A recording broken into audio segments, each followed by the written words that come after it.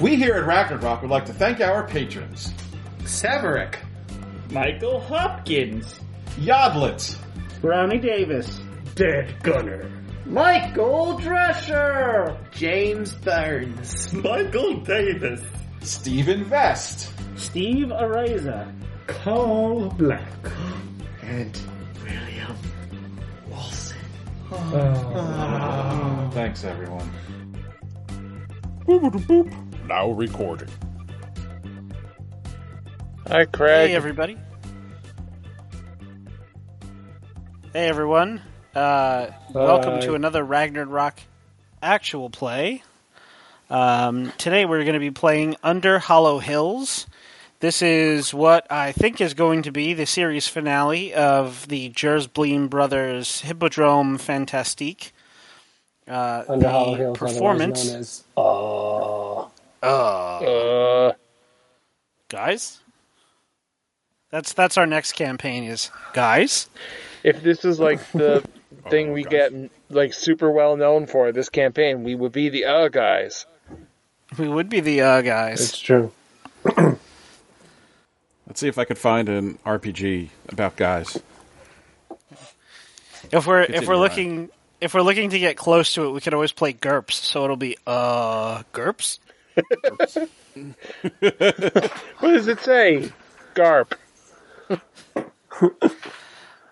Oh, well. We love you. I'm so- sorry that I got you dragged bodily to hell last game. But that was a thing that happens. I mean, he kind of deserved it. He did. He was eating all those people. Yeah. Tormenting their lost spirits. So, why don't you guys introduce yourselves in alphabetical order by first name, and then we'll get into a recap of what happened last time. All right, so that means I'm first. I am Alex, and wait. Are we going by our character's first name or the player's first name? Go with your actual first name. I feel like that's probably Okay. easier for everybody to remember. Yeah. All right, so I am Alex, and I am playing the messenger, Reginald Splatt, Esquire. He's a mortal. He is a late middle-aged, portly gentleman. He wears very eccentric and colorful clothes. He has a bright teal vest and an orange shirt, and he has a vest that has many, many pockets in it, and he's got a big, wide-brimmed hat with a huge plume feather in it. He follows along the circus in his own wagon, which is composed of several little rooms, which is each filled with a whole bunch of stuff. And it's pulled by a pair of mated peacocks of extraordinary size named Punch and Judy. He has a bracelet of ornately carved gold studded with jewels from Lady Minerva, a fairy queen. He also wears a belt of coins around his waist that is made of cold iron, but no fairy could touch it because it'll hurt them or kill them. But I wear it by their trust. Did you name the peacocks, or did the playbook name the peacocks? I named the peacocks. Excellent And choice, by the way. that's Reginald Splatt. Thank you. You didn't mention his mustache curled up. Oh, that's right. Yes, he has a mustache that's waxed up into a little curl on each end. I feel like that's his he's defining Harvey Mudd from characteristic. Star Trek. Harry. I wasn't Oh, yeah, immersed Harry. before, but now I am. Okay. All right, That's- and next I believe we have I'm next in the Yes, alphabetical Mr. order. Correct! Mr. Edward. I will be playing Uncle Jersbleem. Uncle Jersbleem is the boondoggle hob. He rides in a big rumbling wagon pulled by a pair of burly surly bull pigs, not burly soul pigs. That would be completely different. He carries a polished, knotted skull club and a wicked little hook-shaped knife. He's wearing a rawhide coat stained with old adventures shedding wiry hairs. He has a giant pet snake that's yellow and black like a hornet. And he is currently, I think he went full summer. I don't remember. He's got a shapeless felt hat with silk shoes and patterns, glittering eyes and a lumpy face. He looks kind of like a frog. He's berry red and he has a formidable appearance. As far as relationships go, Dahl finds themselves constantly on my bad side, all undeserving. Every session I must find some reason to confront them if I can. And I've taken unaccountable liking to Prince Paul. Every session I must draw them out if at all possible. Oh, yeah, we never said Reginald Splat's bonds, did we? No, we didn't. That's it. That's all Alex is going to say. He's a man of mystery. He is. I can say Reginald's bonds because I have them here. Just for the sake of the listeners. You wouldn't dare. All right, fine. I won't do it. You can remain a man of mystery. Is he an international man of mystery? I am. He's just national. He's definitely an interstate man of mystery. Yeah. Both New York and Montana. Mm-hmm. Montana Max? Yeah. Speaking of Montana Max, I'm Eric, and I'm going to be playing Dahl, the stick figure. She is currently mostly in summer. She's got a doll-like face, canvas white skin, a pretty dress, and a womanish figure. But the winter part of her, she has you can see her hinges in her joints because she is a living doll. She could fall apart at will. She could fall apart at other people too.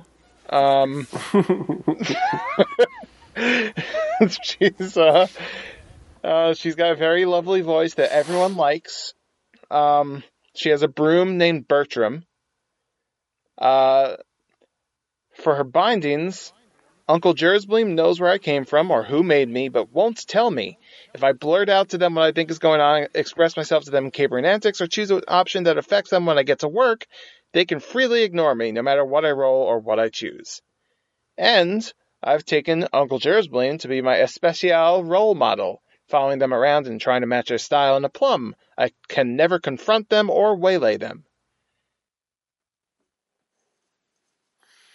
And I love Dahl. You sure do. And last session, you won that bet, so she had to shut up for a while. Yep, but she knows sign language, right? And last but not least, we have. It is I, Jimmy the Jam Jam, playing Prince Paul of the human world. He pretends to be a prince. He's of the fairest land from Gelderland. Reginald Splat, Esquire, knows what I am, but keeps confidence for their own reasons. I can never confront them or pass myself off to them as royalty, incognito, because he knows that Gelderland is not a real thing. And, and he's nice enough to not rat me out to anybody else. And Uncle Jersbleem is my honest friend, though they don't know what I am. I can never put them off, and if I ever touch them with iron, they must choose to die. Please don't touch me with iron. Oh, I would never do such a thing. You're my honest friend, because we all know how honest Uncle Jersbleem is. He's been pretty honest for the past couple of games. Yeah, he has been. Yeah, my position in the crew is I sell novelties, trinkets, tickets, and refreshments, and I'm kind of like the lookout. I'm always there, always watching, and always listening. Quietly. Always watching. So my bindings are that Uncle Jersbleem used to visit me as a child.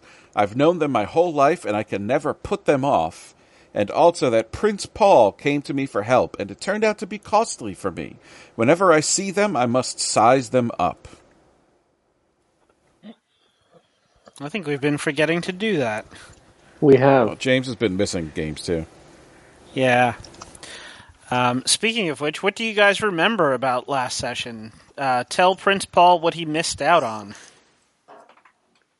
We all died. So, he hasn't. I don't think James is in the first Goblin King game for the Nearly Yearly Festival, but I think he missed the second game, right? No, I think he Where was we in the actually second put one. on the. Were you in the second game when we actually put on the show for the Goblin King? Yeah. I was there for the Goblin King. I was there for a lot of it. The only thing I missed was the last session where you guys were going to prep for this performance. Okay. So in the last game, on our way to our performance in Hell, I forget, how did we end up in the lake? We had to follow the ghosts down to the afterlife. Right, but how did we end up? We knew you it was just- a ghost We village. walked in. You just had a performance scheduled in the ghost town under the lake. Right, we had a performance scheduled in a town that ended up being underwater, and when we walked in, everyone was talking about how the town was going to be flooded soon, and we realized that it was a town of ghosts that were not aware that they were dead, and there was a lawyer in the town, a man named William the Wilson, who was trying to convince the matriarch of the town, Mrs. Savage, Yep. to sell her. She was the last holdout. She was the last person who hadn't sold her land, so that they could flood the town and build a dam. And we realized that they were all dead, so we set out to create a show to gently remind these people that they were dead, so that they would travel to the underworld and bring us with them. And we did. And in the process, we found out that William the Wilson was actually a Kelpie or a Selkie. Yeah. I always get those two confused. Kelpie. He was a Kelpie that was dining on the souls of the village. So we convinced the village to drag him bodily to hell. And they did. Yeah. And we followed them. So we're in the underworld now. Well, so speaking of that, I believe that I narrated that Prince Paul actually stepped down from one of the carriages and stayed waiting by the side of the road when you Yes. guys went forgot about underwater for your performance. Right. So let's focus in on Prince Paul. Basically, the entire circus was charging at breakneck pace down a road that led up to the edge of a lake, and the horses and the draft animals and the carriages all basically like splashed in and submerged. And you decided that you wanted no part of that. So you decided to wait by the lakeshore. Sometime later, you hear the distant strains of calliope music, the sounds of the Hazelbrake Orchestra playing with a Hazelbrake Wind Ensemble, whatever they are, I forget. Wind ensemble.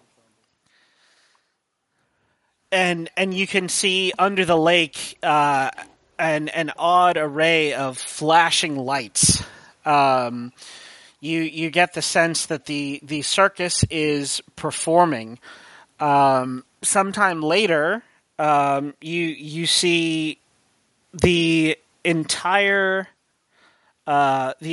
valley kind of rumbles. The moon goes behind a cloud, and you can see from the bottom of the lake this eerie green light that seems to emanate and just illuminate everything. You see under the water, the surface of the water, the rippling surface, an old town, looks to be like early 20th century, New England construction. It seems to be decorated for a party. There's crepe paper streamers, and there's a banner hung that says Old Home Days Festival. And you see the wagons of the circus begin charging into this fissure at the bottom of the lake that has opened up. So what do you do? So essentially, everyone just kind of left me, and I'm now looking at the lake. No, we didn't leave you. You decided that you didn't want to go underwater because you can't breathe underwater. Yeah. So basically, there was no special consideration or arrangement made for the mortals among the circus. So you decided you would sit out the performance. But now it seems like they are all making way for this hole in the ground at the bottom of the lake. I hope there's a frog on the log in the hole in the bottom of the sea. I hate you. Prince Paul just watches the game. Yeah, it's wet, and I don't want to get wet, so I'm just going to sit here, and I'm going to watch the performance from here.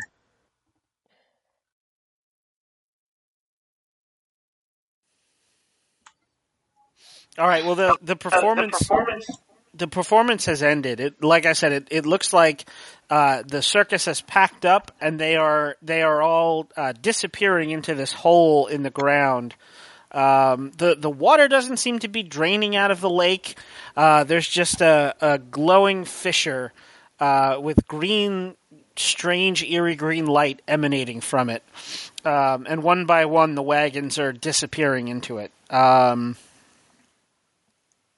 Well, then, how did Reginald Splat Esquire get into the circus, then, if it was underwater? Did you make yourself like a diving suit? I had scuba gear in my truck. Yeah, he had a wetsuit. Right. Are you just repeating wet every time someone says wet? Right. You should have said it twice, Eric. James said it twice. Right. Yeah, so basically Uncle Jerry's being planned an underwater performance without considering the mortals. Sorry. Okay. Now you guys are all disappearing into a portal in the bottom of the ocean, bottom of the lake. Oh, and I'm just up here watching. That's good to know. It's not like there's radios or two-way communication devices for us to communicate. I mean, we could Alex can build a bridge. Say that. Yeah, we could always say that that you have a radio, you have a walkie-talkie, and maybe Reginald has one. Reginald, I'll say that it occurs to you as you're loading up your wagon that Prince Paul is still waiting by the shore. Reginald, can't you build a bridge to him? I could. Where's my thing? Nope, that's the wrong clicky. Isn't that one of your moves? It is one of my moves. Stop telling me what my moves are. I'm also curious as to how walkie-talkies are going to work underwater. Let me try building a bridge. Let's see what happens. I'm going to roll 2d6 plus 1. I believe it's plus 1. Build a bridge is plus 1. That's a negatory. Got a 6. On the cost of this machine here. On a miss. Oh, wait. choose one and the opposite of one, and tell them that they may be put off by your attempt or even insulted. That makes sense. He's annoyed that we're leaving without him. Yeah. Yeah. So I choose one. I'm going to choose the bridge is inviting. I'm going to choose the bridge is inviting. But then I also choose the opposite of one. I choose the opposite. I can choose the opposite of the bridge is protected by a password. But that's silly. I'm going to make it interesting, and I'm going to choose the opposite of the bridge is strong. Uh-oh. Okay. So what does it look like when you open a bridge to Prince Paul and it is inviting but tenuous? So this is probably a more physical bridge. So I'm imagining as we're heading down into the underworld, Reginald is sitting on his wagon, and I think Mrs. Savage was riding up front with him. And he suddenly goes, "Oh, I forgot the little bastard!" And I turned back because he's not a fan of Prince Paul. So I turn back and say, "It's time to go, boy!" And there's just like a tunnel that forms in the water, like this swirling vortex. And so there's like a 5-foot diameter circle that just forms from where we are all the way up to the surface of the water. And you could hear, as like this hole just forms, you could hear, "It's time to go, boy!" But it's still swirling around the outside, and there's lots of water dripping down. And you could see that as we're getting pulled further away, the opening is starting to close, so it's slowly shrinking. All right, so Prince Paul, you see this tunnel in the water manifest, and you hear Reginald's voice calling you like a servant, maybe. But he has made a bridge for you. So what do you do? I mean, who are you calling boy? And I just I start running down there to you start yelling at him to his face, and I notice that it's getting smaller, so I kind of pick up the pace a little bit. All right, it is like being in the tube, as the surfers say. The water is swirling all around you. You get soaked. And the tunnel starts collapsing behind you as the wagon train draws further and further away.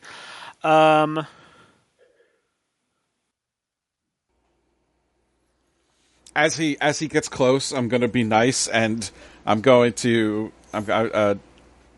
Reginald yells out to him, "Here, put this on!" And I toss him an empty fishbowl to put on his head.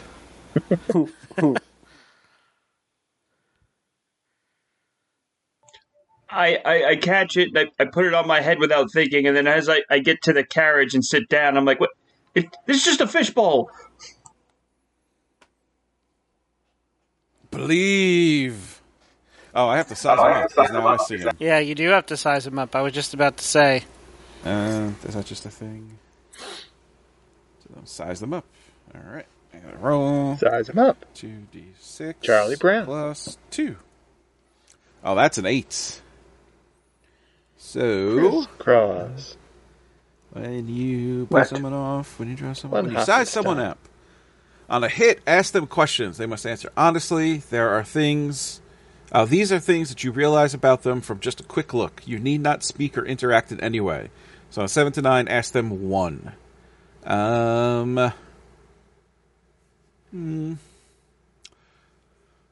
What do you hope will happen? What do you fear? And how prepared are you for each?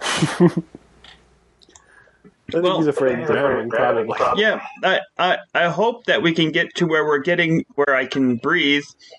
What was this? What was like? What do I hope will happen? What do you hope will happen? What do you fear? And how prepared are you for each? Well, I hope we can get somewhere safe so I can hit you with this bowl. I'm definitely very much afraid of drowning because all you gave me was a bowl and you called me boy. So both of those things are kind of put on the side right now because I'm pretty sure I'm about to drown. And yeah. Oh, Speaking of which, Prince Paul, why don't you weather the storm? whoa. James, do you have headphones you could put in? You got a real bad echo.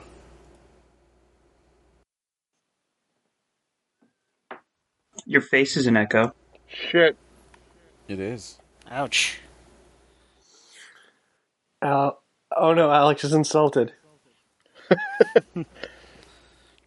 I'm not a fairy. Right. But if I get insulted on Alex's behalf, I die. Although I am I got a considering 10. taking my fishbowl back. All right. So in that case, you choose 2 or 3 of the following.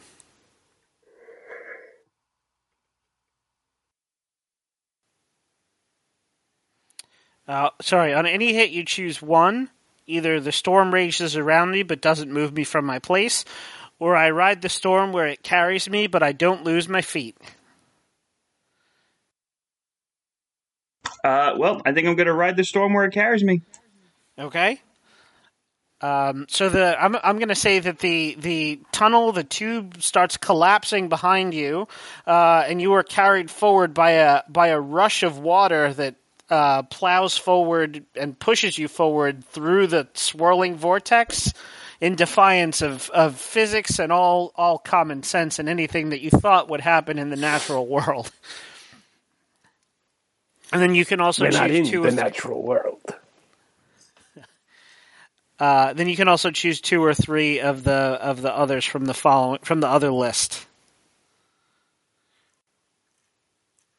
Do you need the common plays? No, I got it. I'm just reading. The town was in the human world, right? Yes, Yes.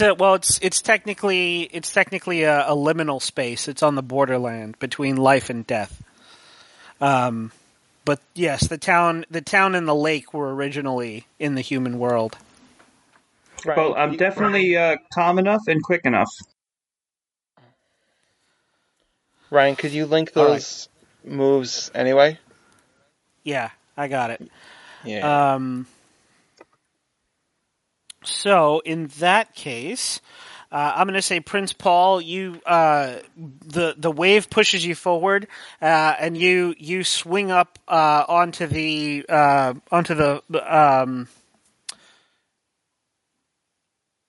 front of Reginald's carriage, the sideboards. You're kind of left clinging to the side of it.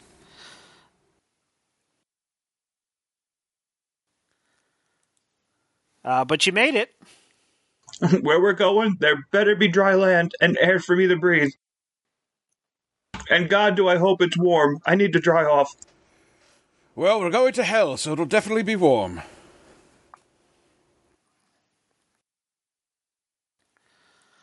What? Hell?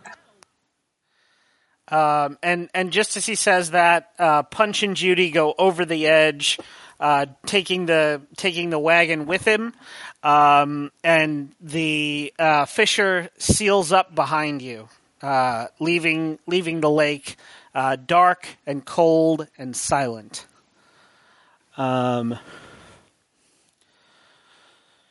So we cut to sometime later. Not everybody in the lake town was in the forgotten town of Flagstaff was destined for hell in particular.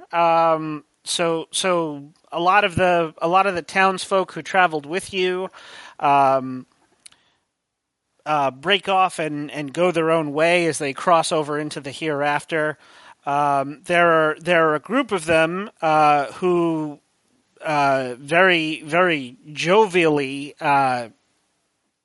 whisk off William the Wolson in another direction where you can't follow. Uncle Jay, he howls and screams and swears revenge on you He swears that he'll get you for this, that you'll see him again, and that there will be a reckoning, the likes of which the world has never seen. And then he's off and gone. And then you find yourself journeying toward the infernal realm. Hell is a state of mind, a nebulous and transitory place, ever shifting. Sometimes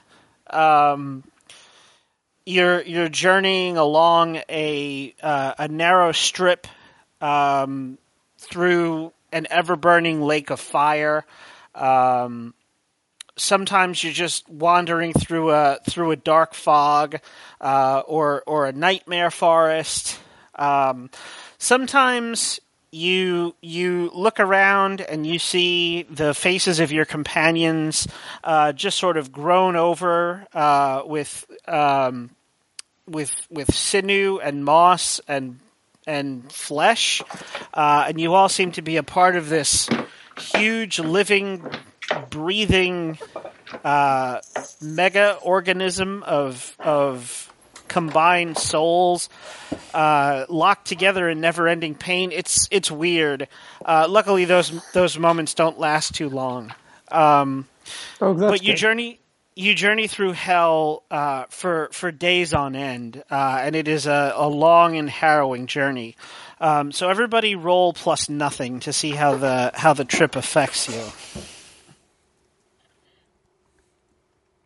Oh, God. I got snake eyes. Dice Golem is not liking me. I only got a 5. That's a 2 for me, Bob. I rolled a pair of 2s. Okay. We're not doing well. No. Wait, there's Ed. Go ahead. Are we adding anything, or are we just rolling? Nope, just roll plus nothing. Why does it say +1? Nope, I rolled a 6 because it added 1 for some reason.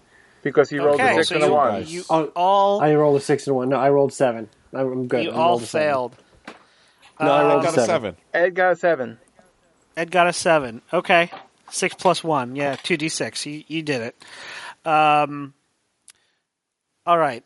So Uncle Jay, it is a harrowing journey. You see and experience many things that are unpleasant, disturbing, and generally discomforting.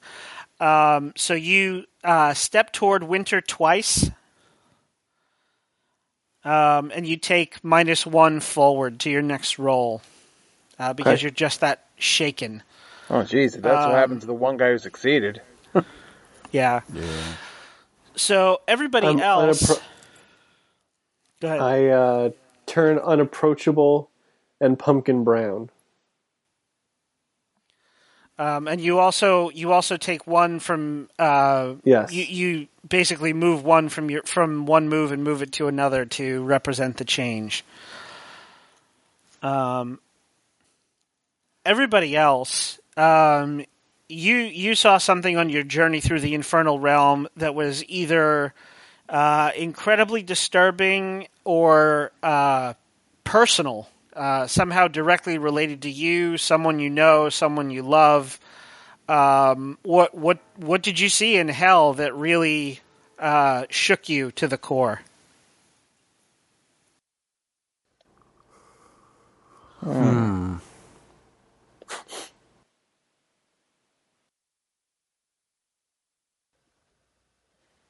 Trying to load up my... This is gripping. Yeah. We're thinking.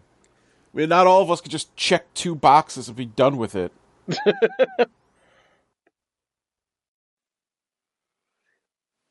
I've seen worse. I'm pretty sure I see me getting caught using all of my...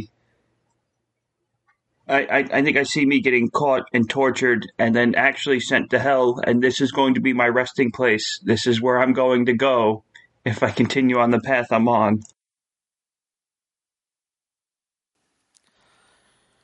Yeah, they drag you down and they usher you onto a liar's throne, they call it. They crown you with razor wire, Ow. and you are basically clamped in ankle and wrist to this. Looks like a solid brass throne that is lit from below with a jet of flame. It is not pleasant. Yeah, that's pretty bad. Dahl sees my true feelings.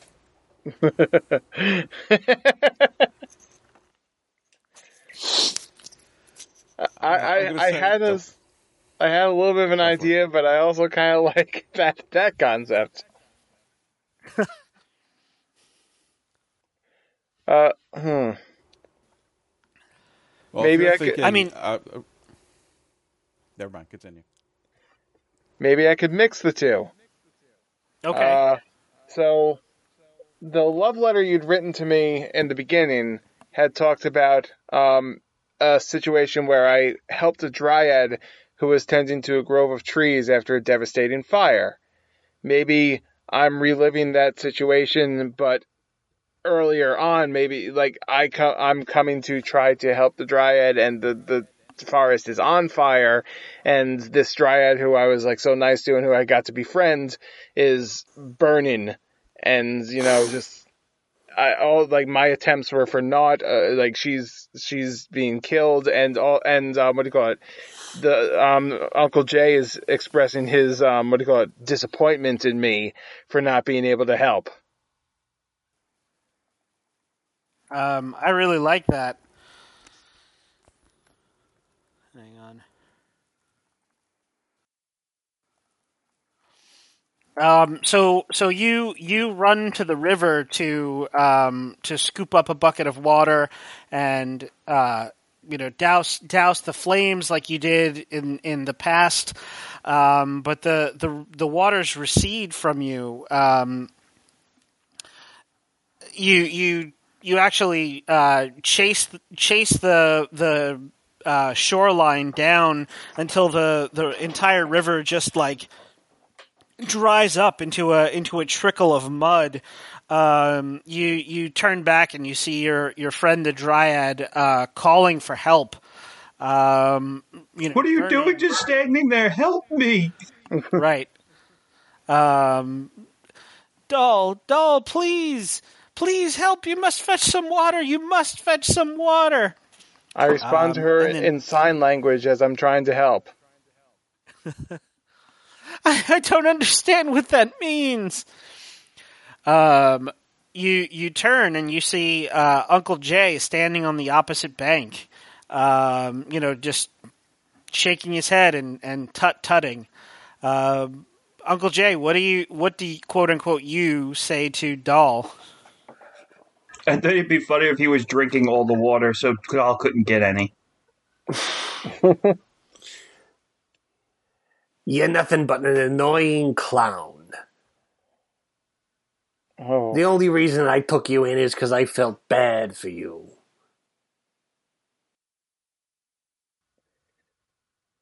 It's taken a lot of Doll's effort to not verbally respond. Because But I can't stand to look at you. she's bound to And that that promise. voice. Thank God you can't talk.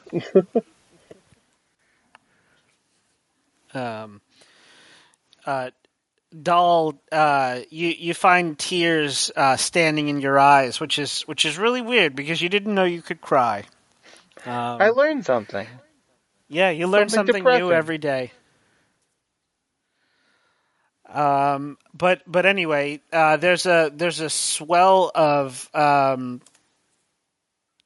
taunting, mocking laughter from Uncle Jay, and your vision blurs, and before you realize it, you're back in the wagon where you were riding.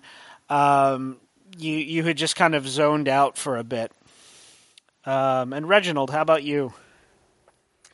Reginald sees a vision of himself just like a lonely pauper. He's just he's lost everything. He has no friends. He's just like dirty with nothing, just walking down the streets. No one will talk to him. No one even acknowledges him. He's just all alone and left by himself.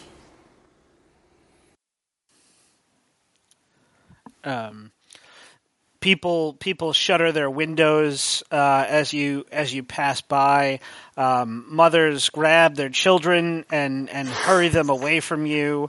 The only people who acknowledge you do so with scorn and disdain in their eyes. Everyone rushes from the street that you're walking down, just as a cold rain starts to fall, and you realize that there's nowhere warm for you to sleep. And just as I said, with Dahl, the rain sort of falls so hard that it clouds your vision for a second, and then you're jolted back to reality when Judy something spooks Judy and she like rears up and tries to run away, and you kind of have to soothe her back into calmness. So all of you who failed just there, go ahead and step all the way toward Winter. Oh. Or wary. And That's Winter or its equivalent. Winter. Yeah. All right. Cool. I'm free and careful. So you go all the way toward Careful. With everything? Open to wary. Yeah.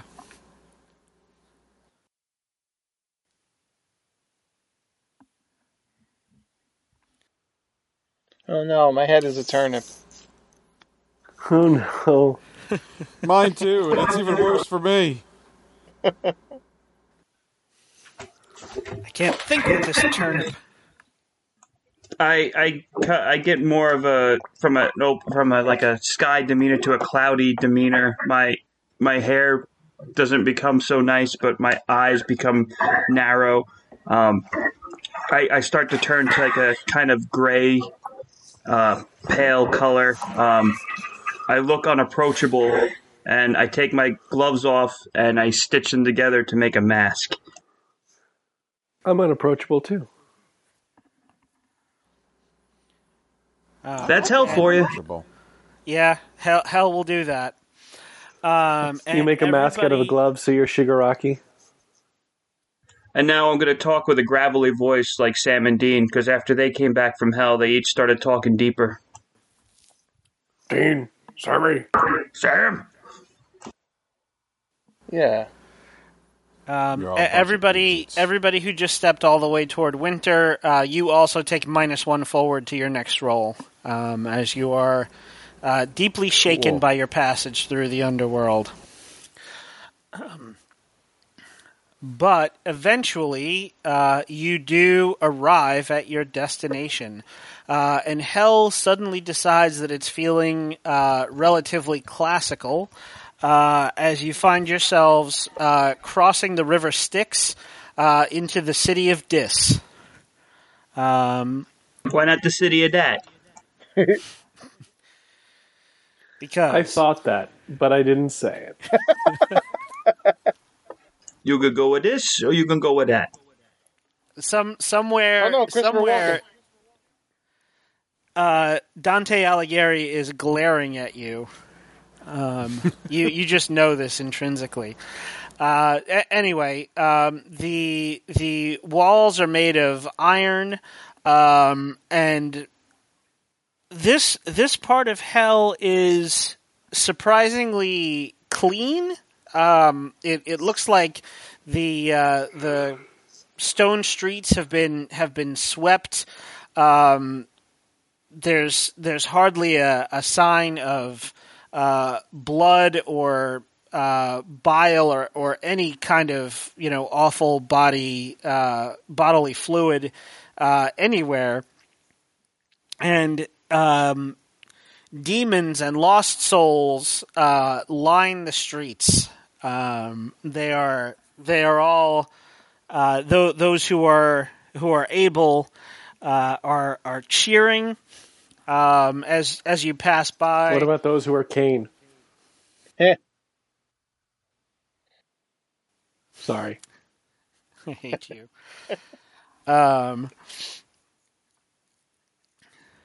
Those who are Cain went to live in the east of Eden, in the land of Nod, east of Eden.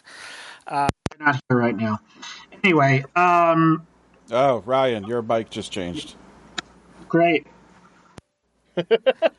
Am I back? Nope. You're Yeah. back. Okay, great. Apparently, my headset doesn't like to stay plugged into this computer, so if that happens again, just give me a shout. All right, I'll yell at you. Got it. I'll scream at the top of my lungs.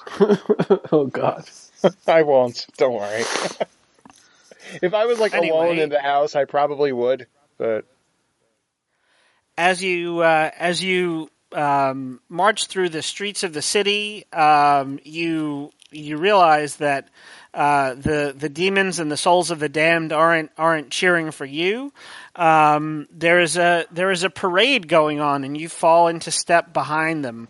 You see a battered and bruised, a wounded-looking Roman military legion.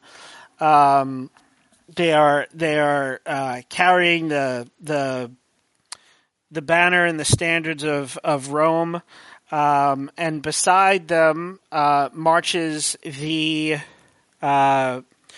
war elephants and chariots of the Carthaginian army.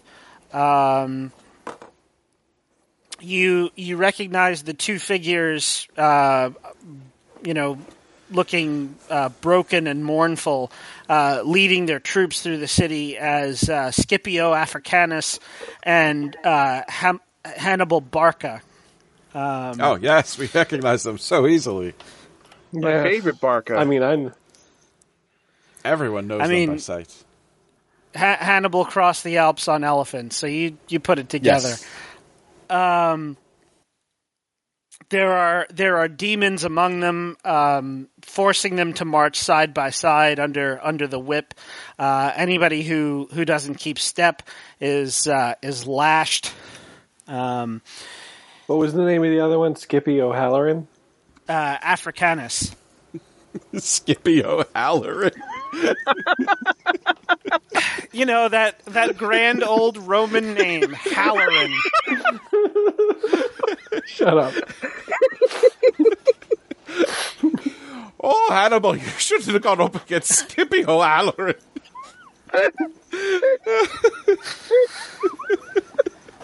The name's Scipio Halloran. Damn Skippy to you. We just created a very strange Punic War historical fiction.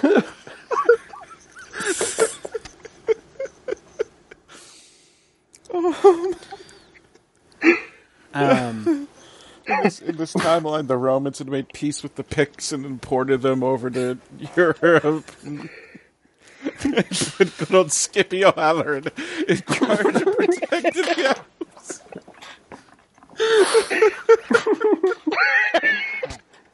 You're rude the day you crossed with Skippy O'Halloran.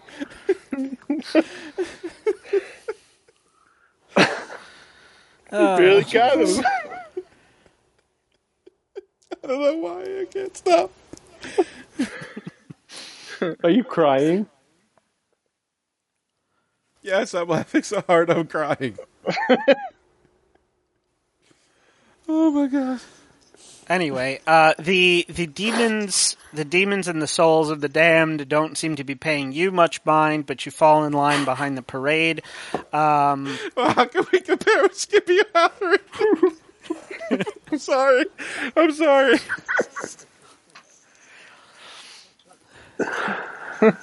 And someone who is he is dressed in head to foot in polished brass armor. His face is scarred and burned, and his eyes look haunted and inhuman. Rides up beside you, your wagon, Uncle Jay, on what appears to be some kind of horrific hell beast that has way too many mouths and lots of teeth. And he looks over at you and says, "I remember you. You're the circus folk from the fairy court." Do I recognize this guy? Is this that Baron guy? Yep, this is Bale. The creepy man the creepy demon who is staring into the flames. He was the one who was like with Lucifer, right? Yes. And he was always in a bad mood. Yep. Very, very gloomy and cranky. He's one of the like lords of hell or something, right? Yes. You can tell based on his regalia and insignias that he The is Duke. He is quite important. He's not quite in the highest echelons, but he is up there. You can see that Is he a Duke of Hell? I believe he is. Let's just go with it because I honestly don't remember what I said in the first game. I think you said he was. He was wearing a costume at the time, but now he seems to be dressed in like full military regalia. Like I said, a bronze breastplate and armor. He's got all kinds of like he's wearing like these weird epaulets and ribbons that seem to denote maybe some kind of service or rank. You're not really sure, and he is carrying a scepter. Duke Bale, I almost didn't recognize you without your costume, but your reputation precedes you. How could I not? I suppose you're here to entertain the troops for the evening, for the big celebration. As promised. I hope my associate Timble the Plum has set the arrangements properly. Oh, we've kept him. We've kept his schedule full. He's been rather busy. He did manage to arrange a place for you to perform in the plaza outside of Pandemonium, though. He's a excellent sort, that Timble the Plum. Used to own the circus. I know. He told us many, many times. But what can I say? He's a great right-hand man. I've missed him dearly. Is Lucifer looking forward to the show? Oh, of course. I think our great Lord Satan has something very special planned. He won't tell us exactly what, but he's always played it very close to the vest. That sends chills up my spine.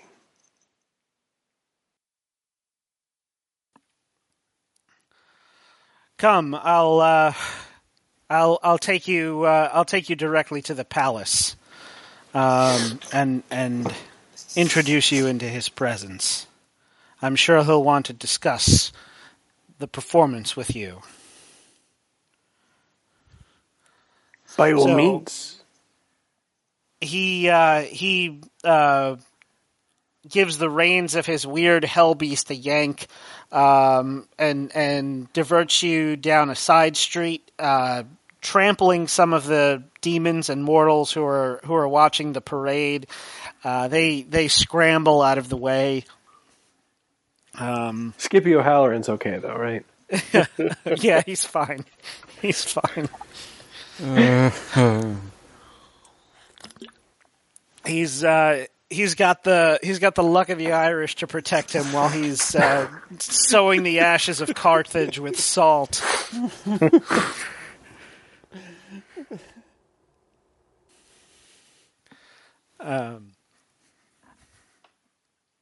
So anyway, as I said, Hell seems to be in a very classical mood today because many of the buildings around you are Greek and Roman facades. They have very ornate columns. You think they're Corinthian columns at first, but then when you look at the tops of them, you just see skulls and weird thorns and all kinds of unpleasantness carved into them. As he leads you through the plaza, you can tell immediately. I mean, I guess they're still technically Corinthian. Yeah. They don't have the Ionic capitals on them. They're just ornate and carved with. Well, you'd rather not dwell on what the reliefs are. It's not good to think about anything too much in Hell. But as he leads you through the plaza, you see immediately what must be Lucifer's palace. Everything in it is either gilded or ruined. There is an impressively gaudy amount of gold trim and gold leaf, and it's inlaid with all kinds of precious stones.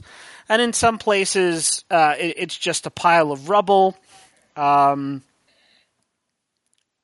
just broken beyond repair. But Baal leads you, up a set of steps through a big plaza where some worker demons seem to be setting up an enormous amount of casks of wine and what seem to be torment pits. You're not real sure what the purpose is, but goddamn if those things don't look painful as all hell. And eventually you are shown into the presence of Lucifer himself. He is striking as the last time you saw him. If Baal's uniform is fancy, then his uniform is 10 times fancier and polished even more. He seems to be wearing robes of pure light, and he's wearing this ornate headpiece with these long twisting ram horns that curl back around his head.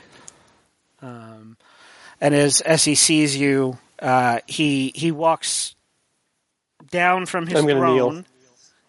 Kneel.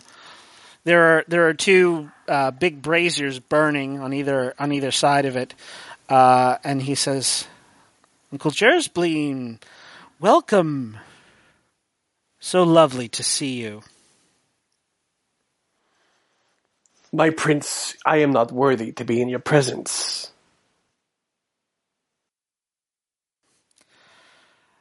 Well, it is always good when supplicants know their place. But please rise. You are my guests here. I offer. You do me great honor.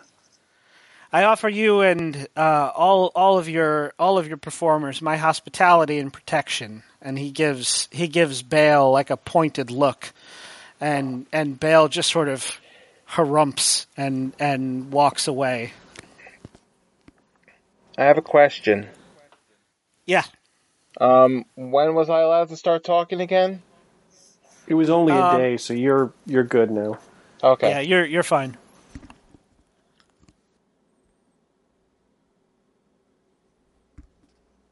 Remember, I made it only a day so that you wouldn't have to be silent for the entire finale. Right, yeah.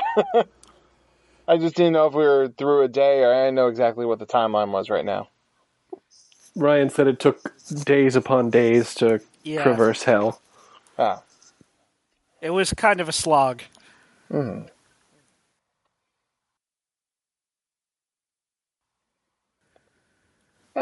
Uncle Jay, Yes. do you think he'd be upset if I called him Lucy? She says this quietly enough that he doesn't hear her. That Oh. Lucifer doesn't hear her. Why don't you try it? See what happens. Oh, okay. She turns around.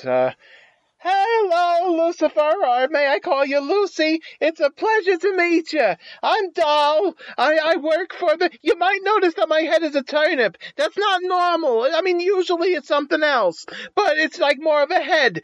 But, hello, I work for the circus.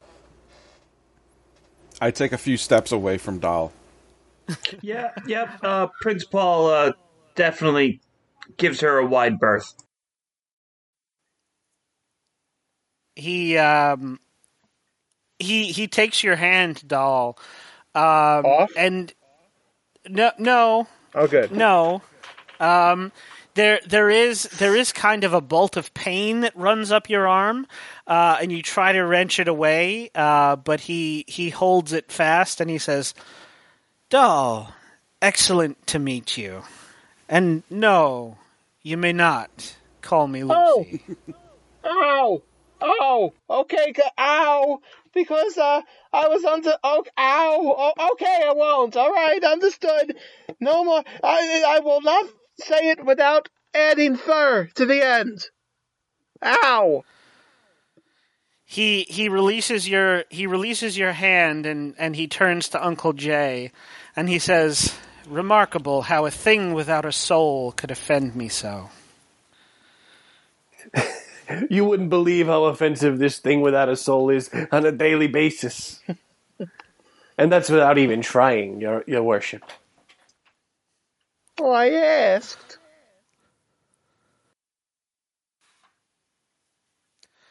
And who else have you brought with you? Might I present Prince Paul? Okay. Might Pleasure I to present Pleasure to Prince meet you, Paul sir. of Gelderland? It's quite a pleasure to meet you, sir. And I bow and put my head to the floor. He makes an excessive show of bowing in return. Why, a prince of Gelderland. I had no idea that I was in the presence of royalty. Not as royal as you, sir. Nothing can compare to your stature. Oh, no, I insist. As a royal guest, you shall be treated first among your peers. You'll receive the royal treatment in hell. It has been a long time since I've seen forgive me, what is the demonym for Gelderland? Are you a gelding? Yeah. We're gelders. Gelders, that's it. Oh, forgive me. I'm so rude. You shall have a special seat here in hell. While you celebrate the festivities with us. With or without spikes, sir? Without, of course. You are my guest. Merely a peasant in your eyes, sir. He calls over one of his servants and tells them to fetch the special throne for Prince Paul. I have also brought with me the wise and learned Reginald Splat, Esquire. Reginald takes off his hat was already off, and he bows low, like puts his leg back and bows low, and with a flourish, and he says, my dear angel of light, it is an honor to be in your presence and make your acquaintance. He nods. The honor is all mine, Mr. Splat. You seem like a well-traveled fellow. What brought you into the company of Uncle Jersbleem's circus? Oh, well, Uncle Jersbleem and I go way back. I knew him since I was but a boy, and I travel between worlds, between the mortal world and the fairy world, and when I'm in the fairy world, sometimes I like to travel with them. The circus sees such sights.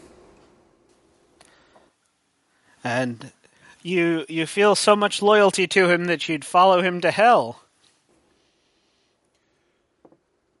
Well, to be quite honest with you, when he first said the next show was in hell, I thought it was a bit of being a bit sarcastic, like it was going to be a bad show. I wasn't expecting literal hell, but, well, given the opportunity, how could I say no? And here you are. Well, as I said, you need not fear anything or anyone in my kingdom. You are all under my protection while you are here. I do have something for you, Lord Lucifer.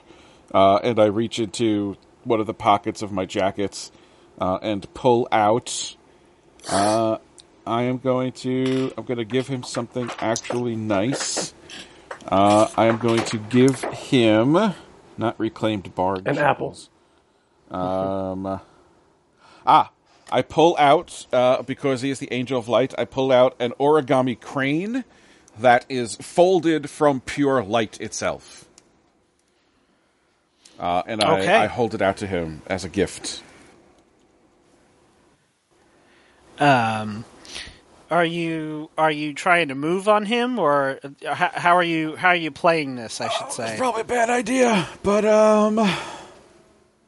no, do it. Yeah, that's a great that's a great endorsement for doing it. I'm gonna waylay him. No, no, I don't think. Oh, put him off.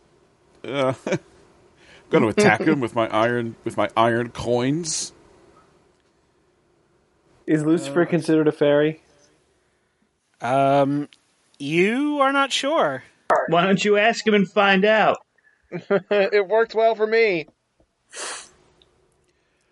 You know what? I think I'm going to open up to him. I'm doing it. I'm going to open up to him. So let's see. He's freaking Lucifer. He already knows everything about you.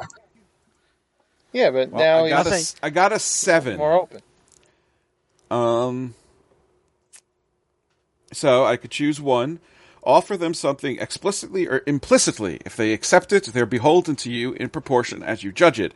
But if they refuse, you may consider it an insult. So I am offering him this origami crane. Made of pure light. I think that plays sufficiently into Lucifer's vanity, seeing as he is the morning star, offering him a crane made of pure light. He takes it. And you see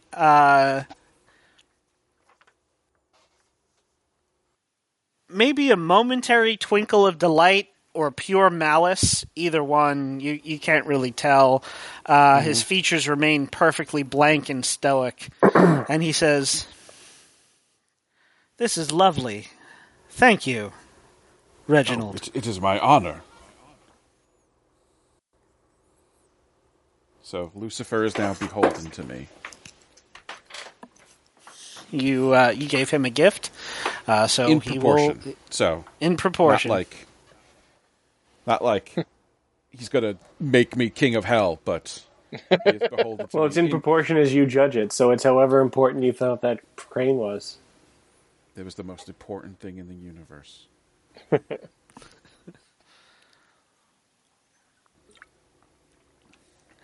I only have 72 more in my wagon.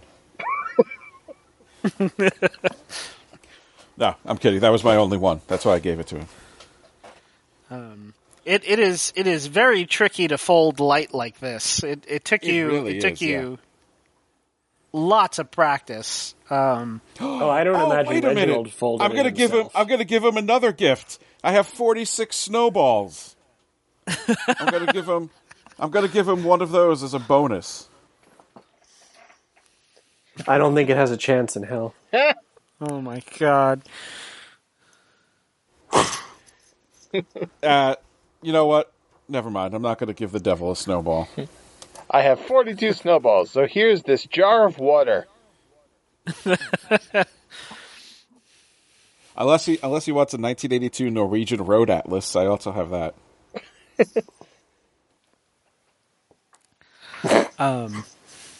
I'm sorry, I just thought about Skippy O'Halloran and it made me laugh.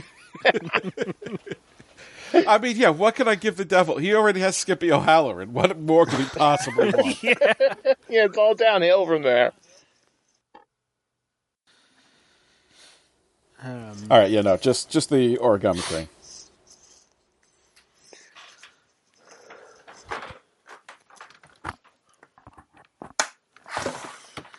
So he takes it and he reaches into the fire in one of the braziers and just sort of opens his hand and it floats up to the top of the flame and just sort of seems to glow a little bit more brightly there and begins to flap its wings, and it just sort of stays there, bathed in the firelight, almost swimming in the flame. And he turns back to you and he says, "Well, it has been quite some time since anyone has offered me anything." Oh, I well, must that say, seems entirely inappropriate. most people come before me asking favors, willing to part with, well, never mind that. The circus is to perform after the gala tonight. We are celebrating the 6,015th anniversary of our arrival here.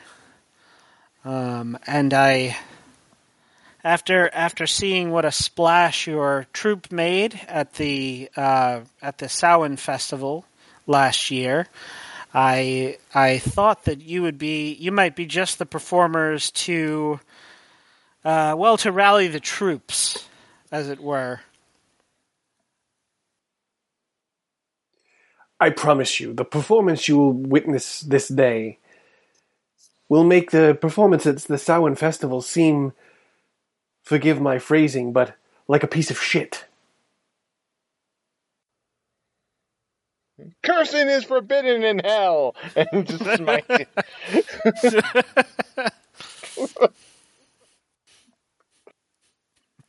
There's an old librarian demon who comes out and whacks you with a ruler.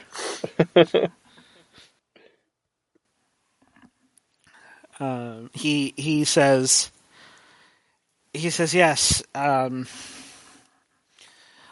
wonder if you wouldn't mind taking some input on the nature of your performance. I'm looking for something that can rekindle the passion in my demons. 6,000 years in the underworld has not been good for their morale. I've done what I can to keep their spirits up. brought them mortals to torment, given them little games to play. As anyone can tell you. Oh, sorry. No, I was going to say, gave them the old "better to reign in hell than serve in heaven" speech.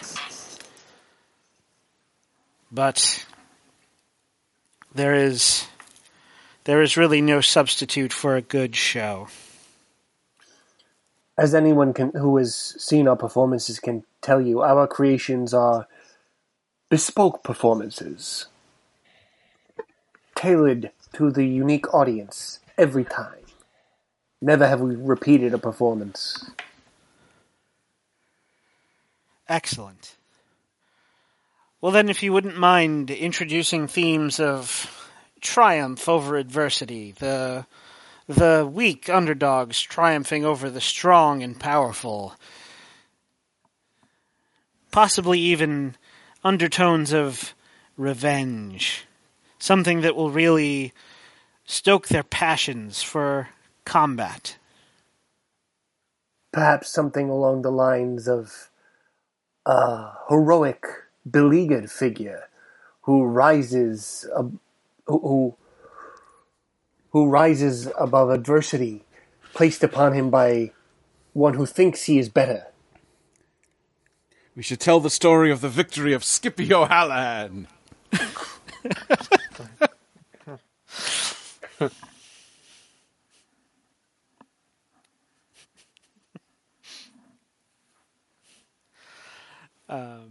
He says, yes, I like that. That sounds excellent. A heroic figure triumphing over adversity, claiming his rightful place in the world,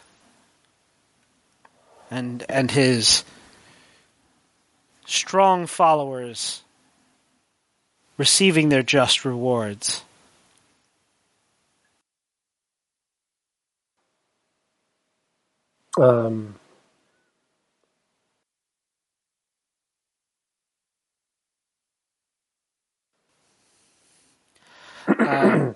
So he gives you a smile, and now you can tell that there is nothing but unrestrained malice in this demon.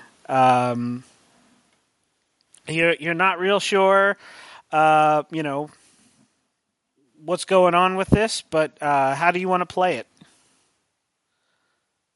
You've definitely pleased him. He I'm going to draw him out. Okay. I'm going to touch him with iron. He poops. I'm going to call him Lucy again. I'm going to throw water on him and get him wet. What? I just wanted to see if Eric was going to do that.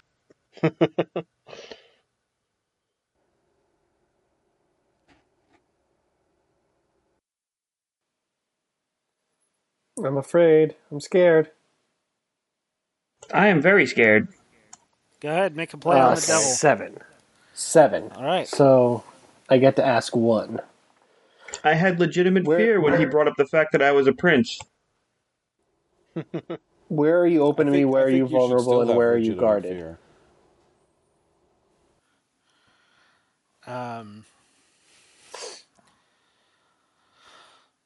Well, you can tell, as with the way he accepted that gift from Reginald, that his weakness is his vanity. Lucifer's sin was pride, so if you play up to him like that, you should be able to exploit that as a weakness. As far as where he's guarded, he has guaranteed you his hospitality and his protection, but you can also see that you know that he wouldn't have invited you here without good reason, and you're not real sure what those reasons are. I mean, you can probably guess by what he wants you to work into the show, but.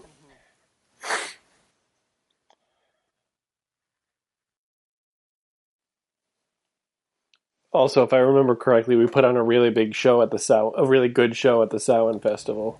It And was, impressed it was him a very, Big show. very affecting.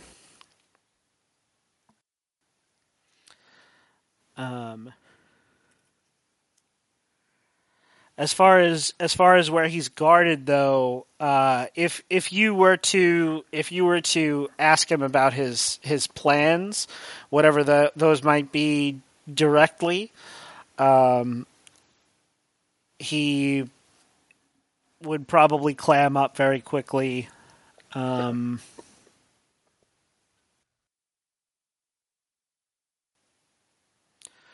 But he says. Yes. I think that would be an excellent idea for a performance. My regents and commanders and their troops will be assembled shortly for a gala. The lords and ladies of Hell will be enjoying a private feast here in the palace, and the common soldiery. We've set up some diversions for them in the square outside, which is where you'll be performing later tonight. Yes, I noticed the pomp and circumstance upon entering. Most diverting. Well, if you should need anything, and he claps his hands. And a devil appears.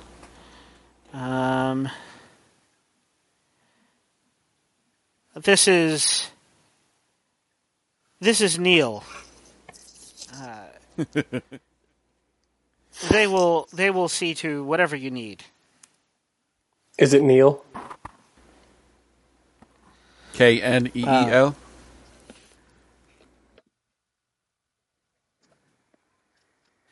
I had it as Neil as in nothing in Latin, Nihil. Oh, okay. Oh, But we can change it to Neil, the Chili Mancer.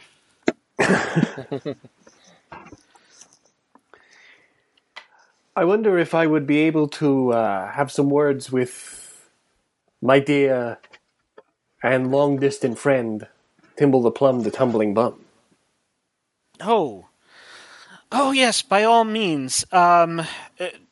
Neil, where is the gentleman from the circus? And Neil says, "Oh, sire, he's gone for a tumble. Let me have him brought out to you."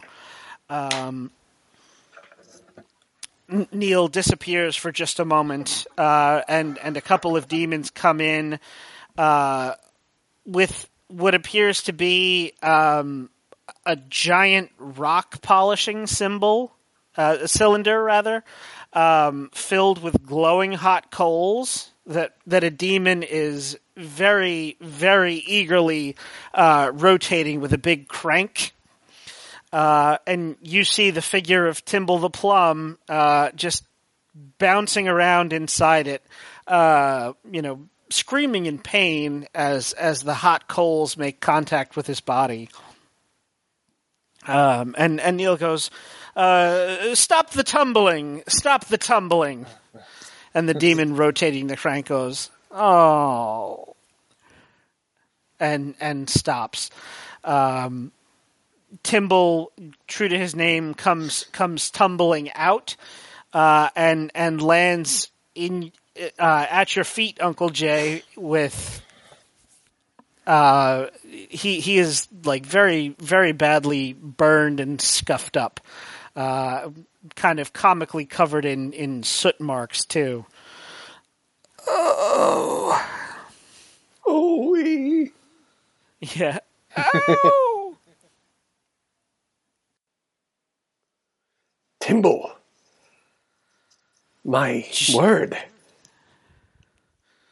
Jersbleen, he stands up and wraps his hands around your throat, or tries to anyway. It's good to see you again.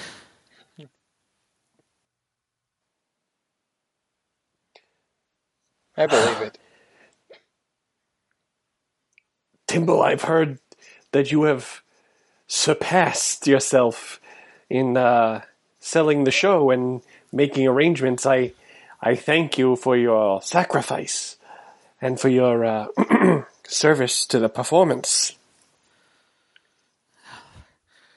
Let me tell you, I've been through hell to secure this performance. But it's all set up. The gentry will be seated in the grandstands, and the common demon and the mortals will be in the standing room area, and we'll have our usual performance space with a stage. It should be wonderful.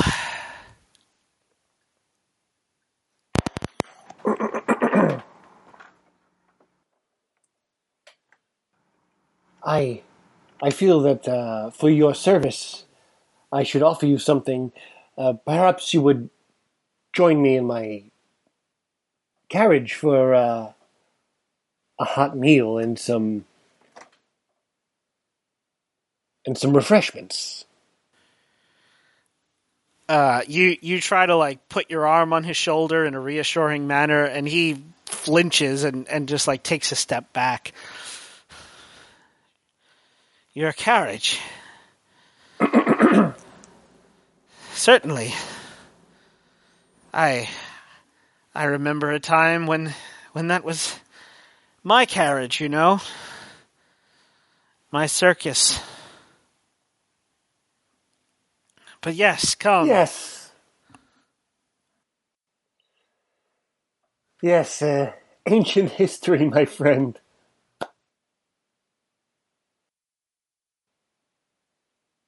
All right, so I am going to open up to him.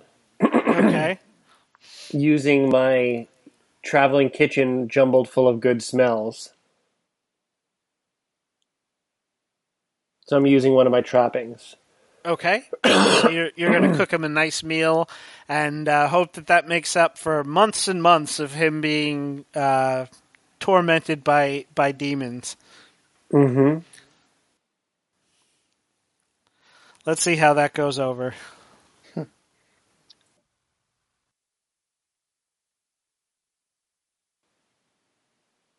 Nope, I did it wrong. Yeah, you missed a space there.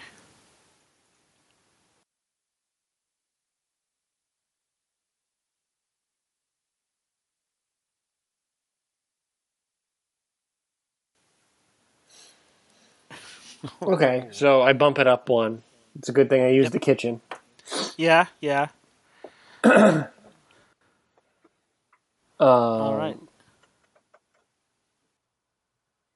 We're not doing well in rolls so far tonight. Dice Golem does not like us. Well, I mean, you are in hell, so it makes sense. Confide in them or explain something to them. Tell them what you reveal and ask them how they take it. They must answer honestly. All right. So what do you cook for Timble the Plum in your kitchen full of good smells? And what do you confide in him? So I'm going to actually cook him what I remember as his favorite meal from before I took his circus. I haven't exactly treated Timble well over the past couple of years. But I don't believe it.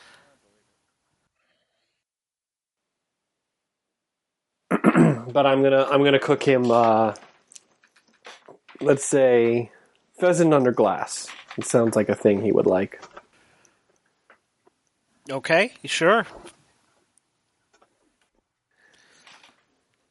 Timble, you know that I do not often apologize or admit to wrongdoing unless it gets me something. I hoped that you would be treated as an honored guest. I did not think they would torture you. I truly am sorry for what you've gone through. He looks at you. He looks at you with smoldering rage in his eyes. Water under the bridge, Uncle.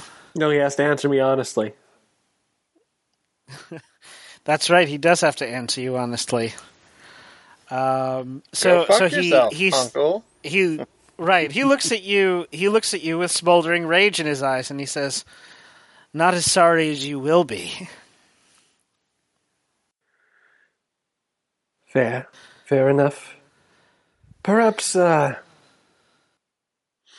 you should sit out of this performance and recuperate. Enjoy it from the audience. I could use some time to reacclimate myself to not being tormented. And then, of course, you'll come with us when we leave, and leave this as but a distant memory. Of course. Yeah, leave, because that's what we're going to be allowed to do. That's basically what he says. Yes, when we leave hell.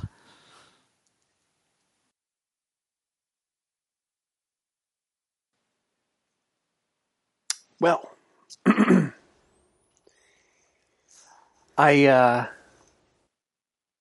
sure that the roustabouts will see to your every need while you're recuperating. I think that's pronounced recooperating. Oh my God, Doll! Why don't you go try to talk to Lucifer again? Oh, no, you see, I think you really misread the room when you told me to do that. I ain't gonna do it no more. Oh, I didn't misread anything. I was just hoping he'd burn you up to a little cinder. I'm gonna confront her. Okay, go ahead.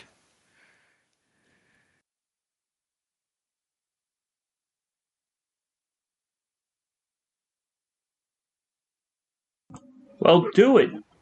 You win.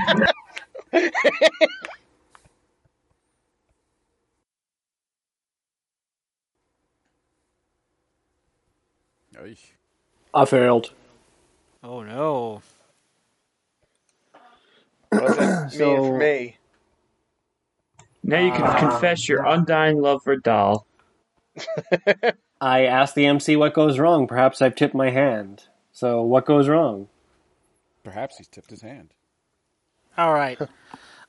So Doll, something about the way Uncle Jay is talking to you right now reminds you of your vision that you had while traversing the infernal realm. And even though he tries to confront you, something stirs in you, and you end up confronting him.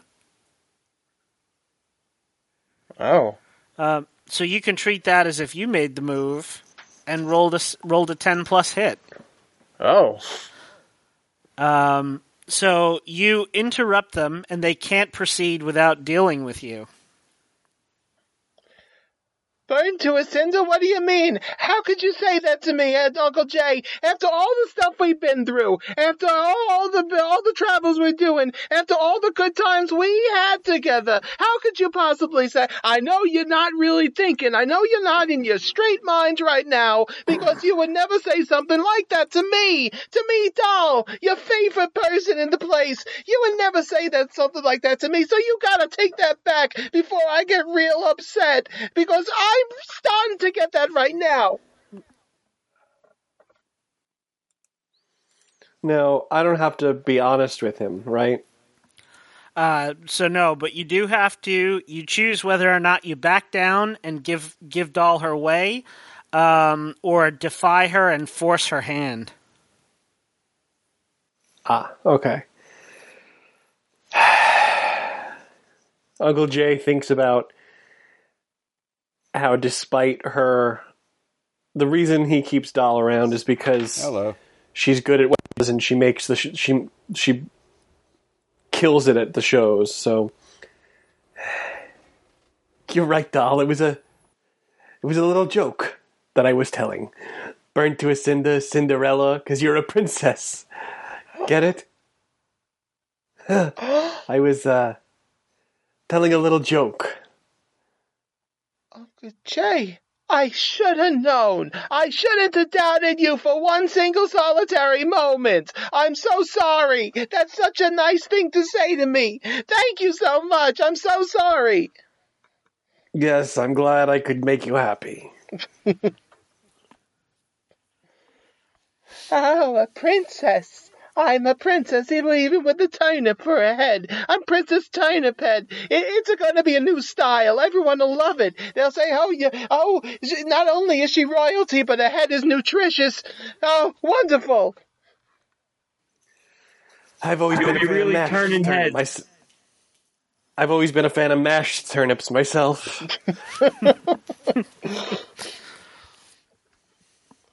Ah, princess. Never mind. I didn't say that. A princess. Yeah, a princess. She's humming to herself, twirling around. So I back down. Okay. Timble the Plum is watching this, and he chuckles, and he says, I was really disappointed that she didn't go in for a hug.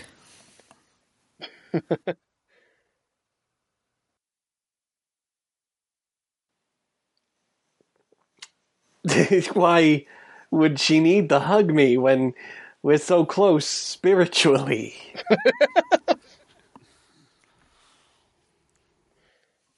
It does seem like a nice idea, though. I gotta say, you got a good head on your shoulders, Timble the Plum. Just like I do. Mine's a turnip right now, but you know what I usually look like. Yes. On my shoulders. Back where it belongs.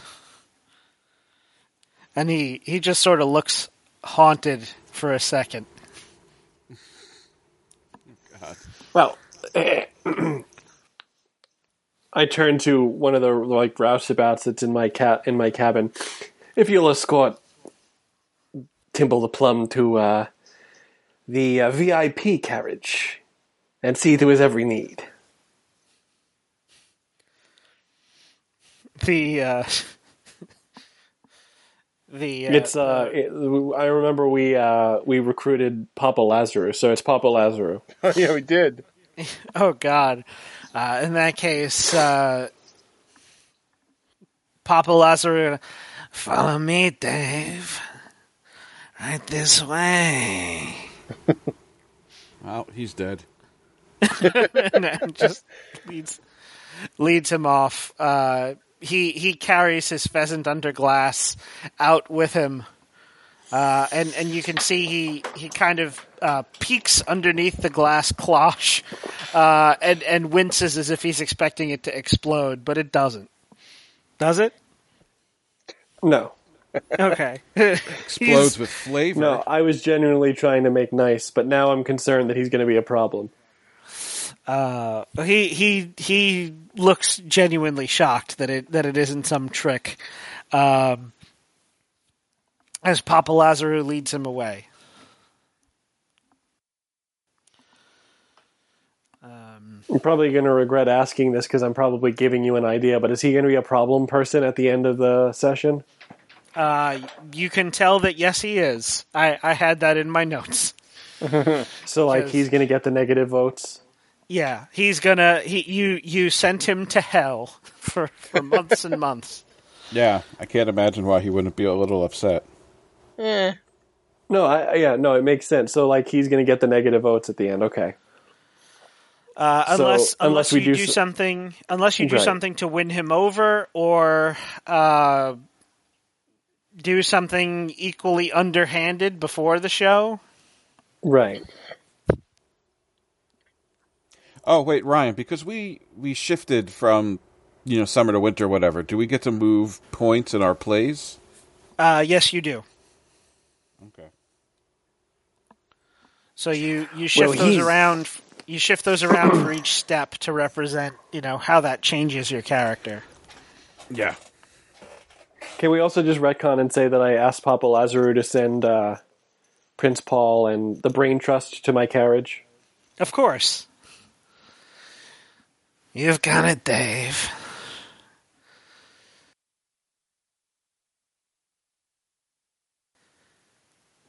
You summoned for us. Well, I'm starting to think I might have overplayed my hand by booking the show. Oh, you think we are actually in hell? Yes. My ego got the best of me. I thought it would be a hell of a time. Yeah. Pride always comes before a fall. We're going to have to make this a really good show. Otherwise, we're not getting out of here. And Yes, it would Tibble be does not good. at all look pleased. No, he's going to be a problem. We're going to have to deal with him before the show. Like, deal with him, and I make like a knife across the throat gesture. I haven't quite decided yet. I'd rather not. I do feel bad for the fella. But, after all, I stole his circus and then sent him to hell. I haven't exactly been, the greatest friend to him. I do believe that no longer falls under the definition of friend, my dear Jersbleem. You were right about that. I'm not saying I want to get back on his Christmas list, but I would like to find a way to at least appease him enough to the point where he does not try to sabotage the show. The show that our very souls now depend upon? Yes, that would probably be for the best.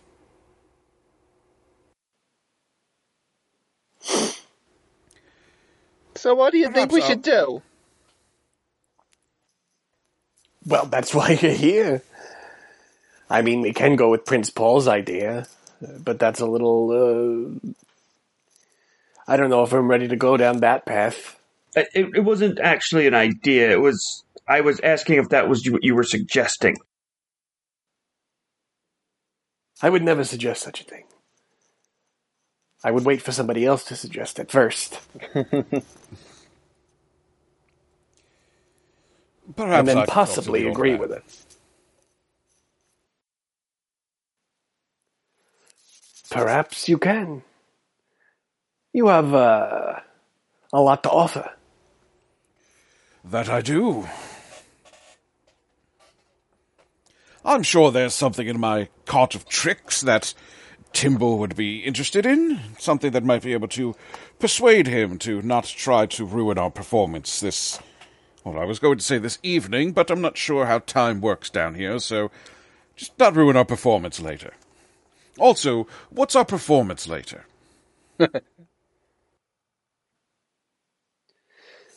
Well, we should do some reconnaissance. The devil seems to want us to rally the troops. I would not think it would be wise to go against him, but perhaps getting input from some of the other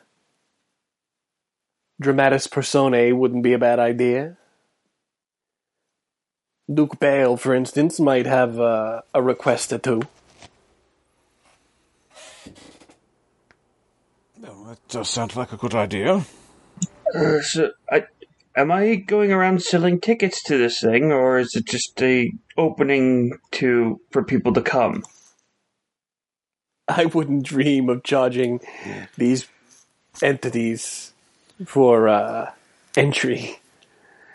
I think that would be a bad career choice.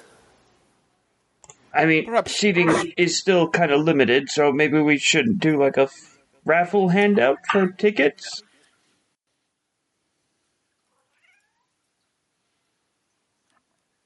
Well, I think the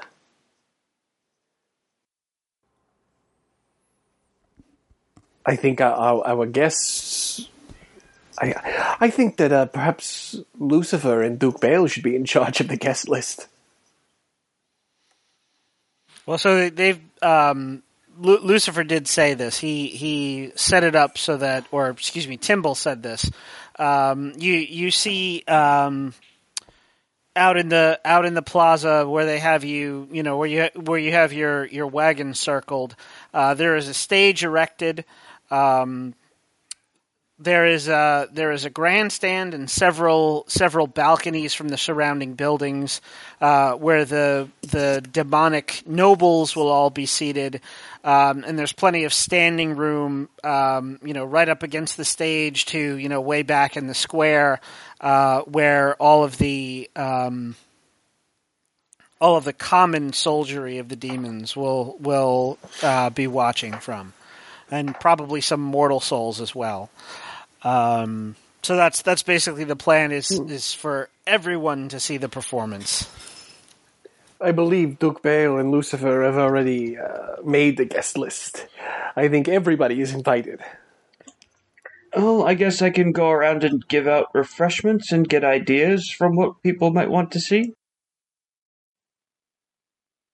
We could still sell refreshments. I don't want this show to be a complete loss. As you wish, Uncle.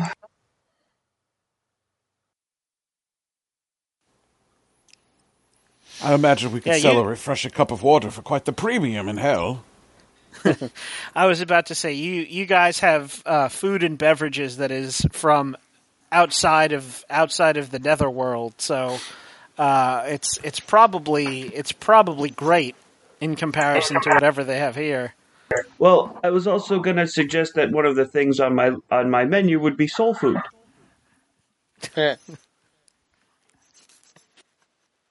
Brilliant. You are a wise and learned man. Of course, it goes without saying that Lucifer, the Duke, and his retinue do not pay for food. Just the common rabble. But of course. Like this Coke is so warm and flat. It's delicious.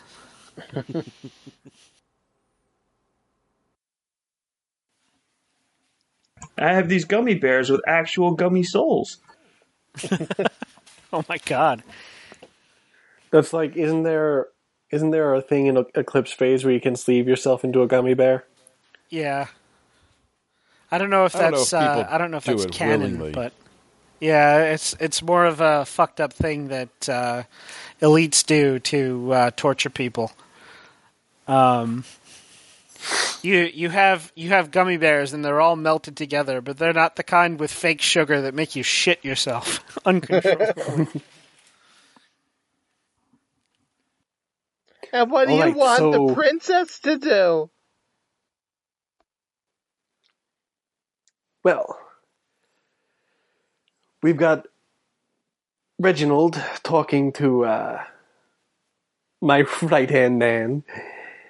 We've got Prince Paul on refreshments. I suppose you and I can talk to Lucifer and the Duke. So just to remind you guys, the way that they've got this whole thing set up is that there's supposed to be a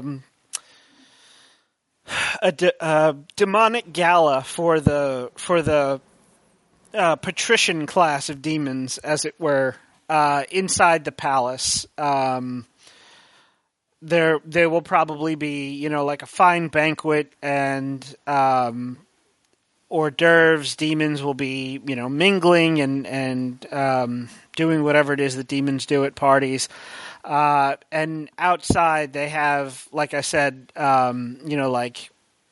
casks of wine and torture pits set up for the common demons to keep themselves entertained. So you could try to mingle with either of those crowds. You could try to get closer to the devil himself, or one of the Duke Bale, or you could talk to Neil to get a sense of what the higher class demons are thinking and wanting to do. Let's start with Neil.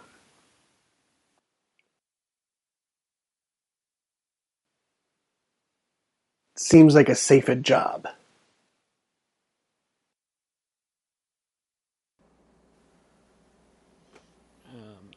Did everybody just die? Yep. Yes. They We're in might hell. have. Yeah. We are in hell. So who would like to go first? Not me. I guess I'll go around and give out refreshments to some of the higher priority people that need to be pleased for this show. So you're talking to the lords and ladies of hell. Yeah, I guess I'm gonna do that. Okay. So what are you bringing with you as far as refreshments?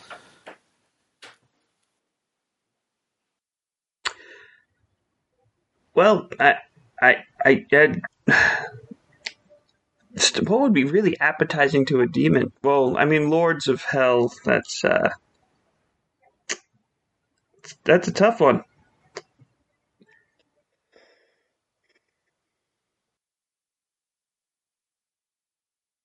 Skittles.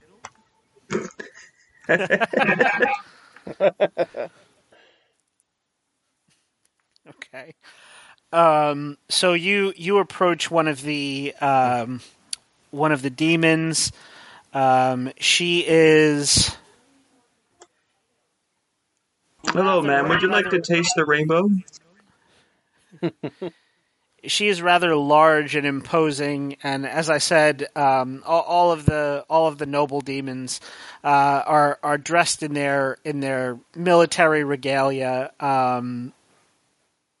So even though she is close to 8 feet tall and Is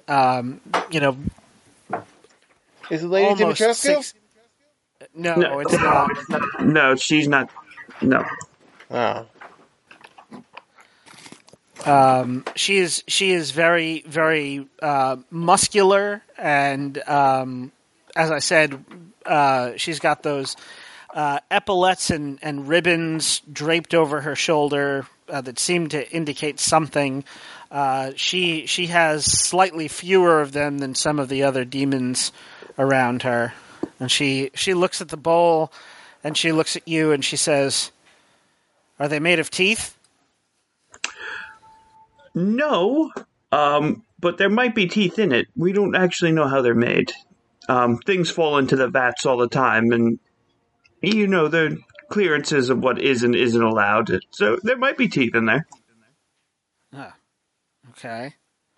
She reaches a hand in, very, very gingerly, and picks one out, kind of inspects it from all sides. I don't really see the appeal. Does it scream when you eat it? Sadly, it does not. It might make you squeal with delight. It is sugar and flavor. Sugar. Well, I'll try anything once. And she pops it in her mouth.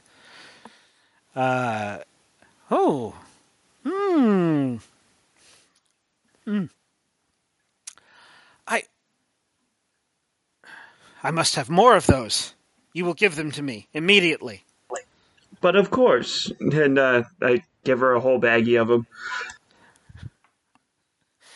She eats the bag, wrapper and all. The outer coating was a bit tough, but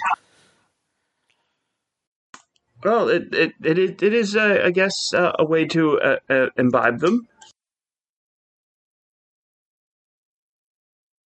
The show that you're going to be attending tonight, is there anything particular that you'd be interested in seeing?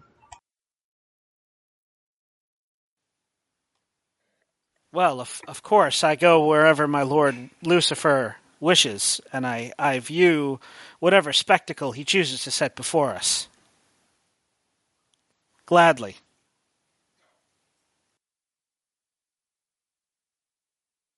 Okay. So, but So- on a personal level, Okay, go ahead. Sorry. on a personal level, is there something you'd like to see, something that would make you entertained? What is entertained?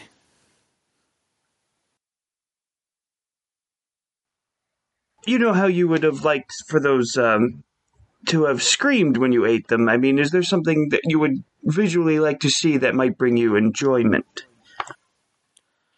Oh, yes, pleasure. Yes. Well, the battle this morning was mighty sporting. We wipe their memories so they don't remember how it turns out. Sometimes Hannibal wins.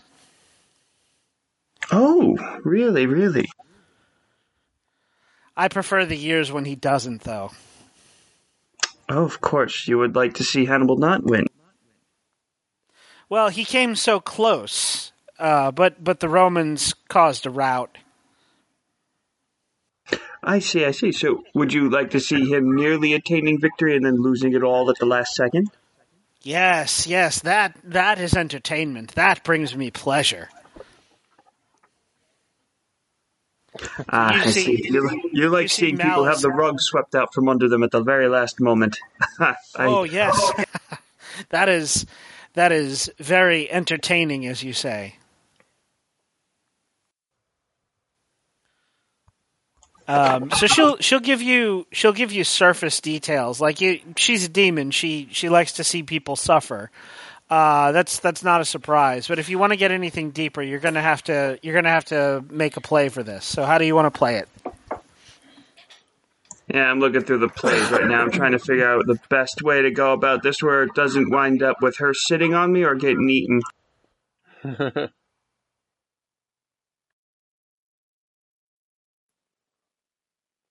don't know. Maybe you wouldn't mind if she sat on you. Maybe you wouldn't mind if you got eaten. She's 8 feet tall, so she's probably well into the hundreds of pounds. As a mere mortal, I probably would not survive it. I mean, You might she enjoy looks it right before you die. she looks like she's more the type who would grab you and ball you up like a used tissue. Yeah, these are things I want to avoid happening to me. As a mortal in a realm where I shouldn't be yet, I don't want my demise to come here. As you know, as one would see it. Yeah. This is not my ending.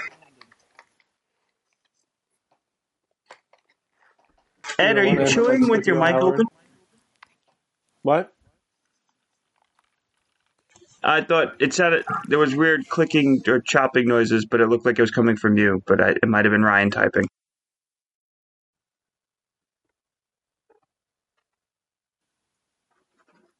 Well, speaking of that, Prince Paul, you do know that you've been granted Satan's protection while you're in hell. However, you do notice them setting up that very same throne that you were just chained to and burned alive on in that horrible vision you had out in the infernal wastes. Neil is supervising two other demons who are setting it up, and you see it even has the manacles and the leg irons on it, and Neil says, "Oh, get rid of those. want to make our guests feel comfortable. And he looks over at you and gives you a very creepy, intense smile. Yeah, I think I might need to sniff the wind as my way of playing this. Yeah. Okay.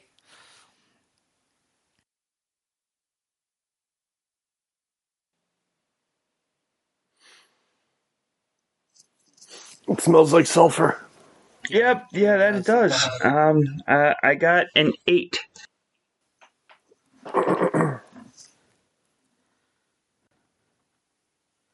All right. So on a 7 to 9, you can ask one of those questions.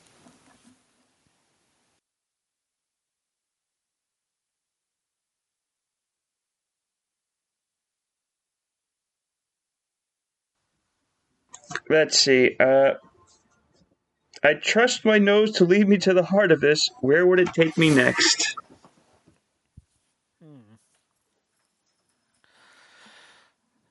The heart of this seems to be deeper into the party. You excuse yourself from talking to this large hulking demon, offering her another. Yeah, I'm going to give her a thing of Skittles, but I also have a squeaky toy of doll. I'm going to give her that. I said, this kind of screams when you eat it.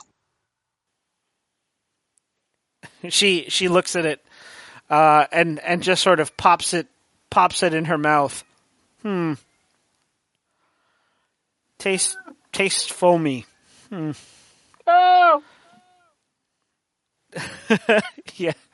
There are tiny little doll screams as she chews. Screams are quite satisfying, though. Oh!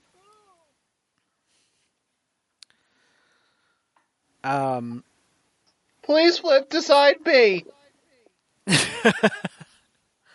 So as you wander around, you notice that this entire party is an intense battleground.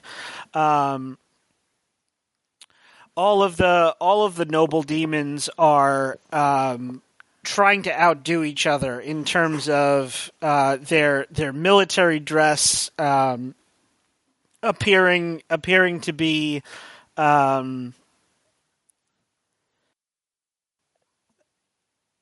They all seem to be obsessed with status. You catch sight of demon nobles whispering to their servants, and the servants will whisper something in their ear, and then the two nobles will go and start to chat, and they'll almost circle each other like combatants. Whispering to their servants, go get me more medals. He has more medals than me. Yeah, basically, you eavesdrop on one of the whispers, and you hear a servant, telling their demon lady that the person she's about to speak to only commands 10 legions. Is barely worth her time. And she then goes to, cut him off with a disparaging remark and snub him entirely. And that sends him into a flurry of whispers with his coterie of servants. So you get the sense that, the demon nobility are all just jockeying for status. And over it all, kind of aloof from it, you see Lucifer, and you see Duke Bale. The higher the generals of hell are just kind of staying apart from everything, just sort of watching the chaos and the carnage. It's all very genteel. But you can tell that they are all playing very strange and abstruse political games with one another.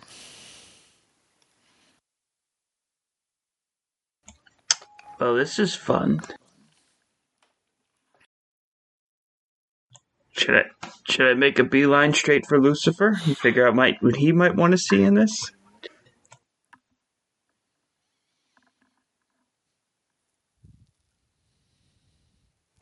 It's up to you. I mean, we kind of already know what he wants.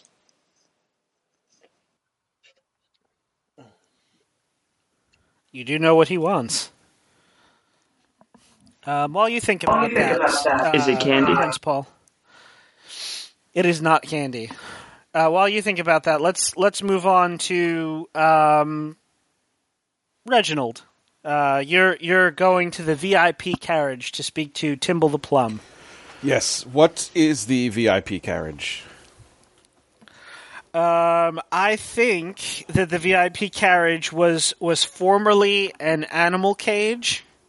But whatever animal was formerly housed in the cage managed to escape. So there are very clearly bars on it, and they never quite got the smell out. But there is also, like a fine bed and some furniture inside it. Okay. So Reginald goes to. Oh, sorry. Continue. No, you see Timble the Plum eating his pheasant under glass and just sort of staring out into the middle distance while he slowly chews. So the bars are open, so I can talk to him through the bars. He can see me. Yeah. Okay. Timble, my old friend, so good to see you again. Oh. Reginald, I almost didn't recognize you. It's been... How long has it been? Long. No, really. How long has it been? Time stops making sense here after a while. How long has he been down here? Do I know? Most of a year? Oh, it hasn't been that long. Nothing to fret about. May I come in and join you? I brought a spot of tea. Oh, of course. Please, feel free. So I walk in. I sat down. I brought some dream teas. Anything in particular you're looking for? I open this chest that has a whole bunch of little boxes in it that have been labeled. Let's see. I've got running through fields of tall grass. Kissing your first love. What is naked for a test you didn't study for? Well, that one doesn't belong in there. Anything tickling your fancy, Timble? Running through a field of tall grass. What is it that's chasing you? Oh, no, nothing chasing you. It's if I do recall, I've had this one once or twice. I believe it's a beautiful sunny day, and you're just running through the field for the fun of it. Okay. And kissing your first love. What do they turn into? Well, I think that depends how the relationship turned out. Some people might have differing opinions, but for the sake of the team, nothing. They just stay your first love. Okay. So there's no maiming involved? No? I mean, I do have one if you would prefer, maiming your worst enemy, in which you do the maiming. He lights up at that. Oh yes, I'd love a cup of that if you could.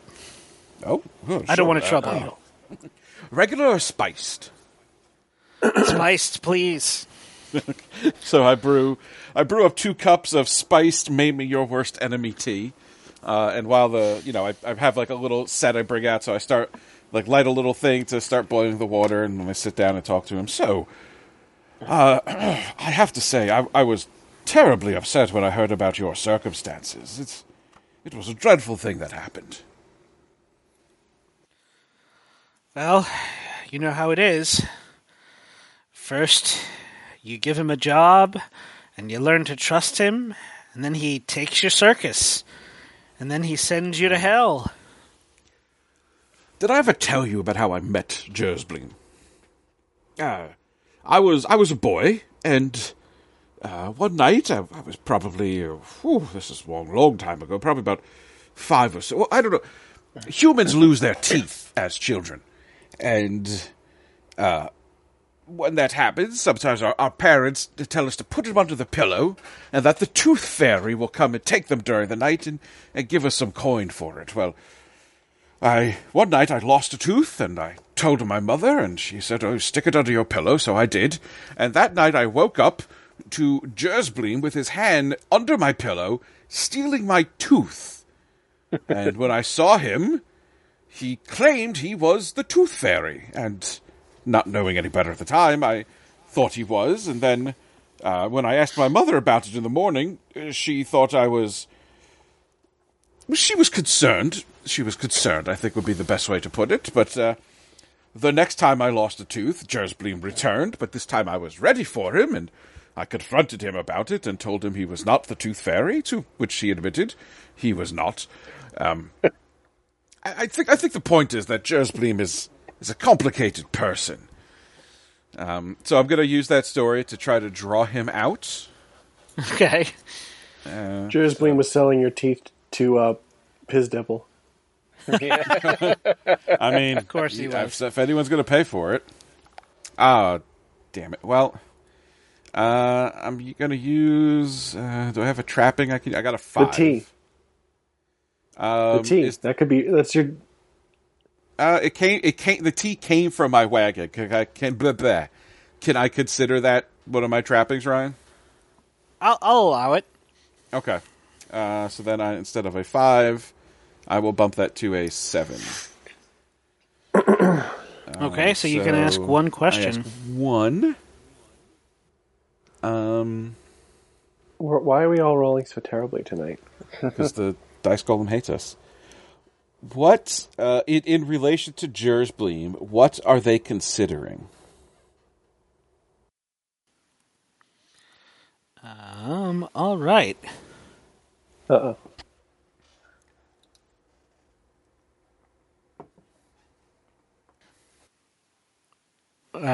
So he as you tell your story, he looks more and more kind of manic, and he says, "Stealing the teeth of a child. I wouldn't put it past him. You know what we should do?" And he pulls out a knife. "We should maim him."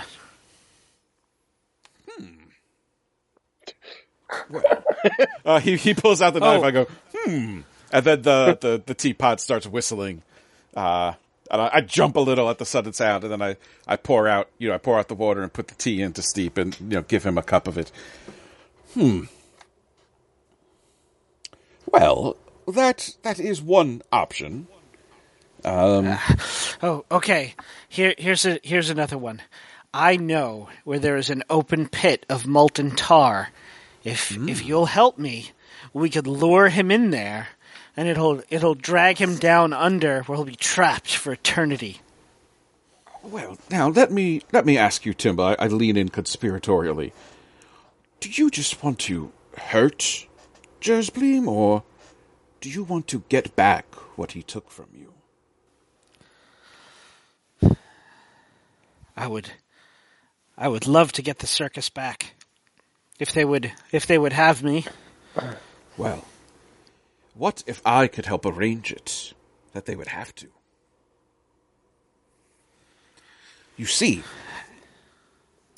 this show, well, as you can, I'm sure you know, the future of the circus is dependent upon this show. If it doesn't go well, we're probably never getting out of here. But if it does go well, and we return to the surface world, well then, the circus, the Hippodrome Fantastique, would probably be the hottest tickets anywhere. I mean, the ones who went to hell, performed for the devil, and returned to tell the tale? Well, I know quite a few fairy kings and queens who would kill each other to have us perform in their courts.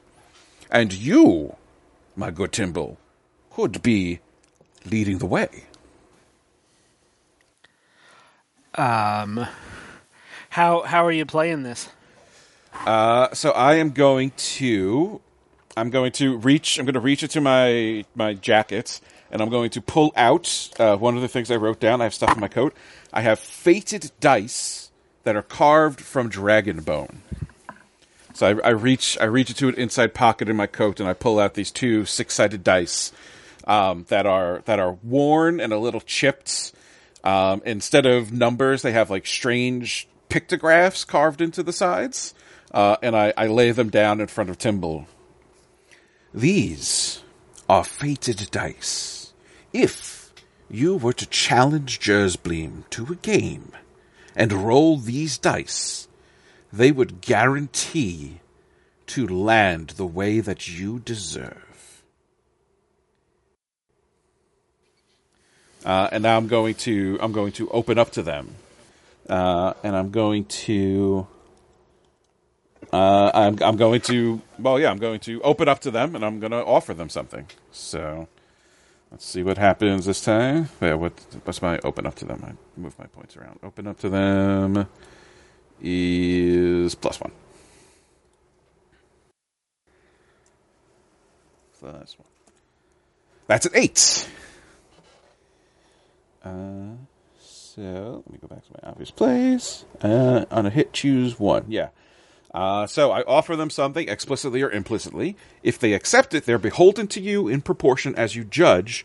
But if they refuse, I may consider it an insult. So I offer him the dice. And I tell him that they are guaranteed to roll the way that he deserves. And I say, but if you take these dice, you must help ensure that this show goes well. For all of our lives, including yours, Timble, depend on it. You can see he considers for a long moment. And then a smile spreads across his face. Well, I may not be able to lure him into a molten tar pit. And he swipes the dice up in his fist.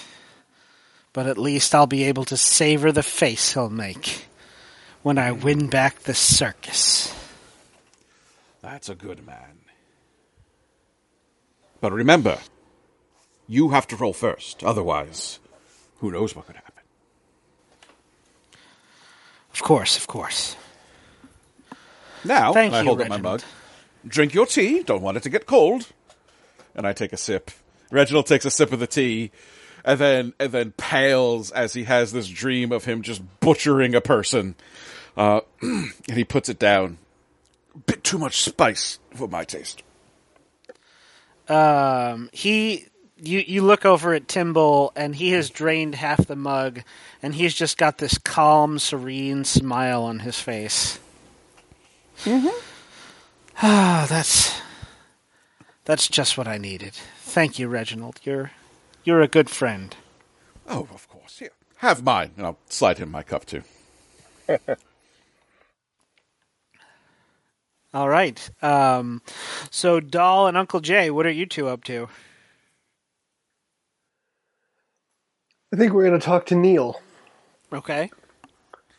So, just by the way, I don't know exactly how that dice game would turn out. They're fated dice. They roll what you deserve. So, I guess it would be up to you, Ryan, what Timble deserves.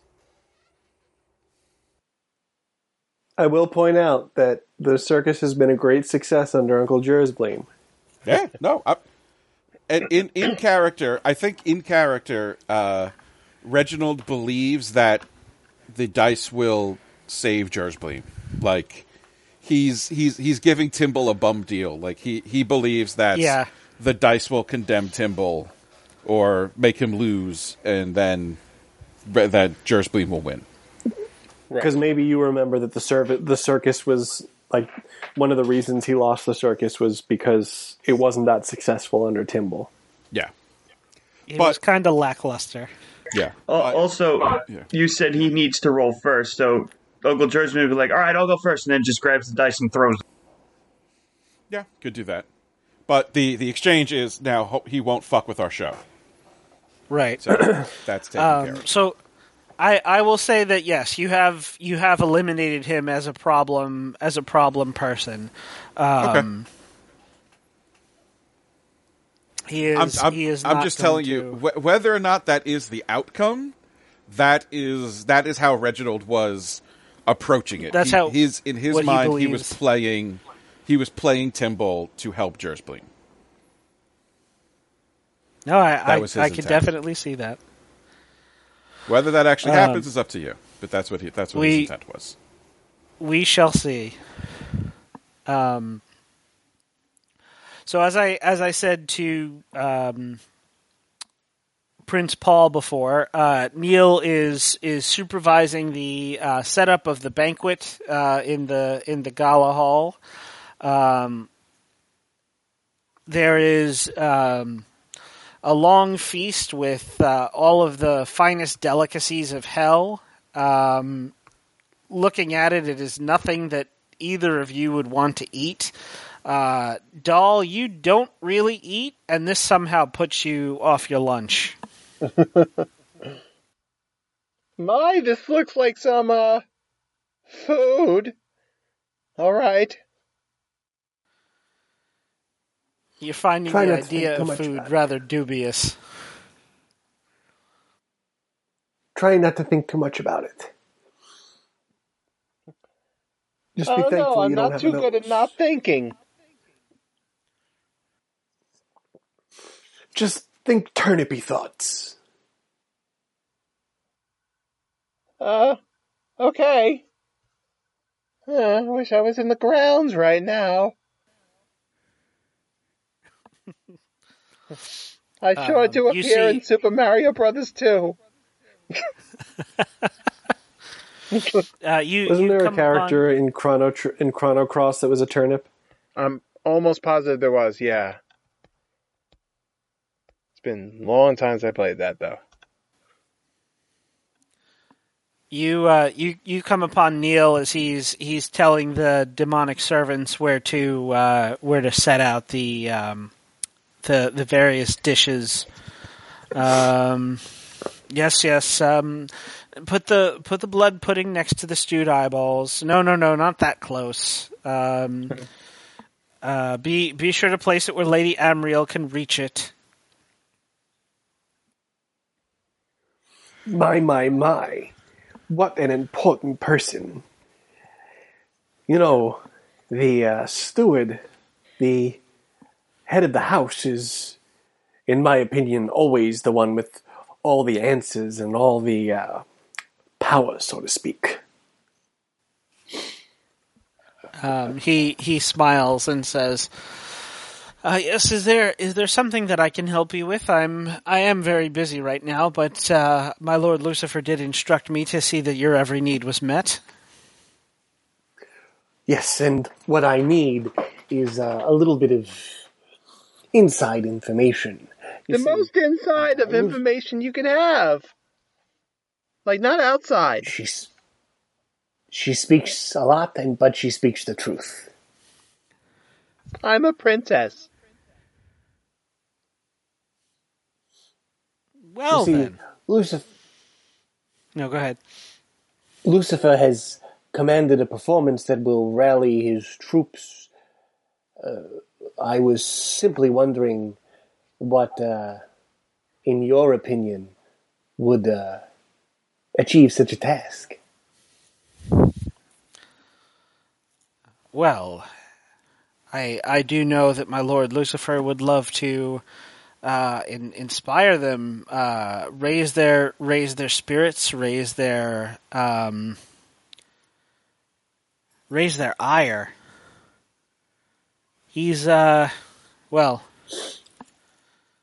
you know who it is the unholy host is destined to fight.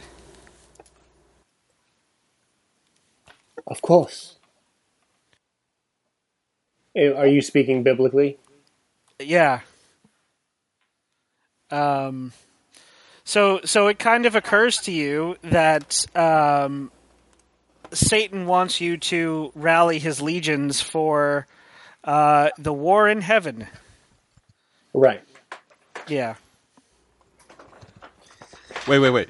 Like, they're going to go from here to the war? Like, we're the opening act for Armageddon?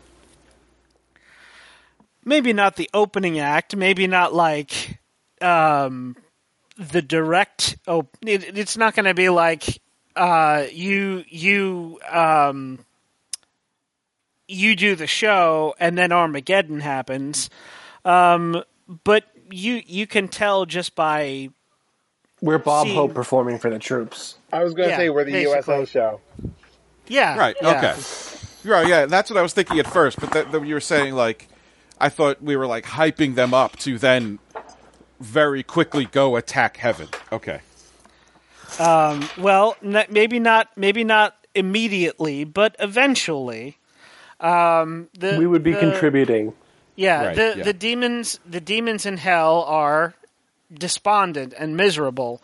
Their morale is in the toilet, and Lucifer needs someone who can convince them that they can win and that this is actually a thing that is possible to do. Instead of just wallowing in exile for eternity. Okay. So yeah, you realize that if you do it, you might be touching off the end of the world. Why, yes, of course, I know who he's destined to fight. Who? Would be a really silly question. Of course I know. Perhaps you could tell me a little bit about the troops and what makes them tick, what makes them work, and, what are their pressure points, so to speak? Oh, well,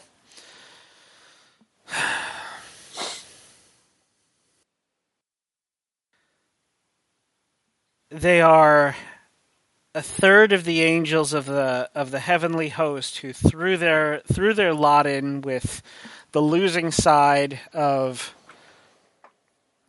war against God. They've been cast into the pit for thousands of years, where they have wallowed in their own misery, tormenting mortal souls to make themselves feel marginally better. Most of them used to be lowly angels, masters of small natural forces, and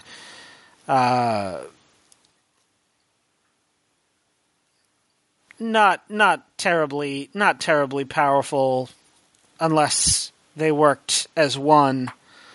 And Lucifer hasn't been able to make them act in concert for, well, nigh on 6,000 years.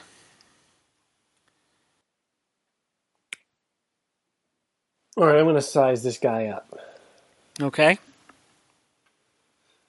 I feel like maybe I should, just to be safe, use one of my trappings.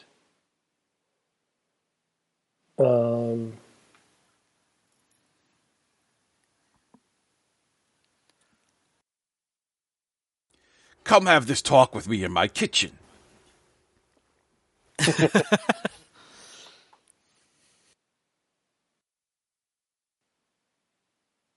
I'm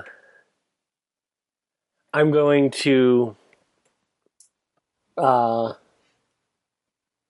going to take out my snake. Okay. My snake is one of my trappings. Would such a beast impress or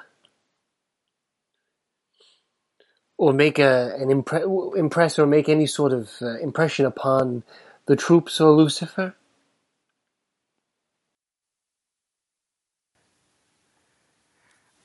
He looks at it and says, "Well, that depends.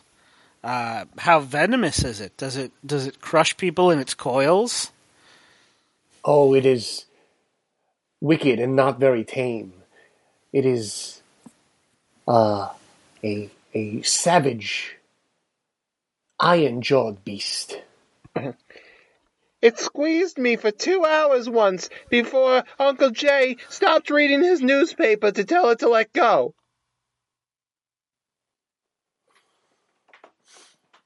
How would the troops react to such a beast? All right, let's see. Roll to size him up and see how you do.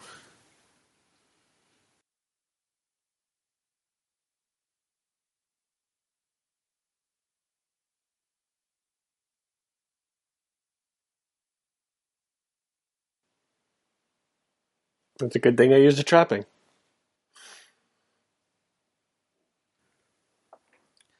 All right, so that bumps your result up. What is up with these dice? What do you hope will happen? What do you fear, and how do you fear? How are you prepared for each? Okay. So you can tell that having just been around the party, you observed the same things that Prince Paul saw. All of the strange political games and intrigue that's going on among the demonic gentry, and you see Neil has. He's not really one of the common soldiery. He's managed to claw himself into the fringes of the world of the gentry as a servant.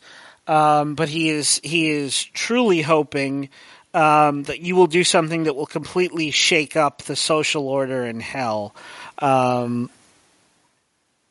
He is deathly afraid that you will rally the troops, and that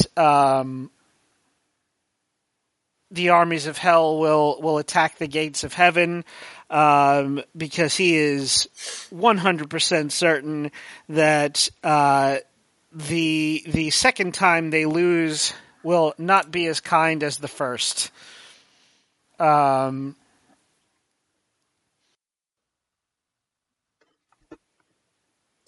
And you can tell that he has had the experience of, being beaten back by an army of angels, mm-hmm.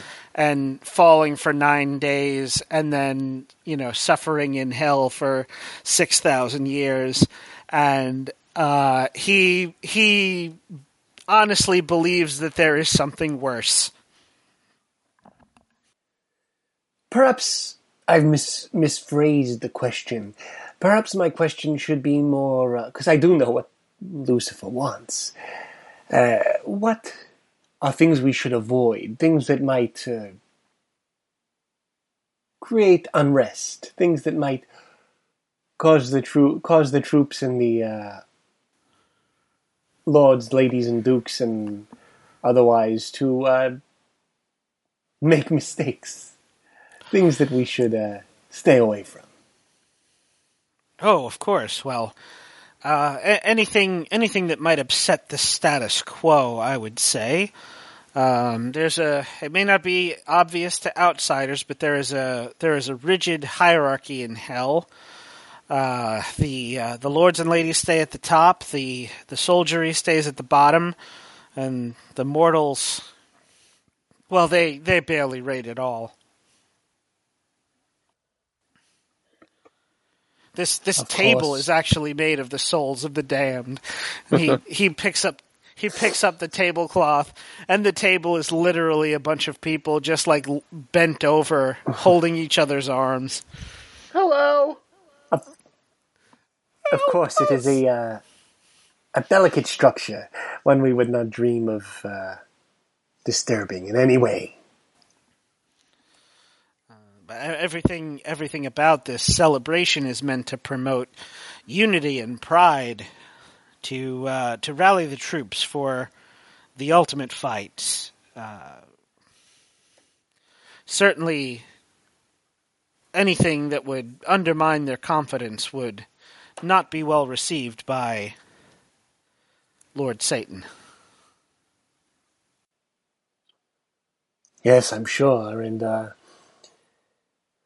we would not want to draw the ire of the ruler of hell.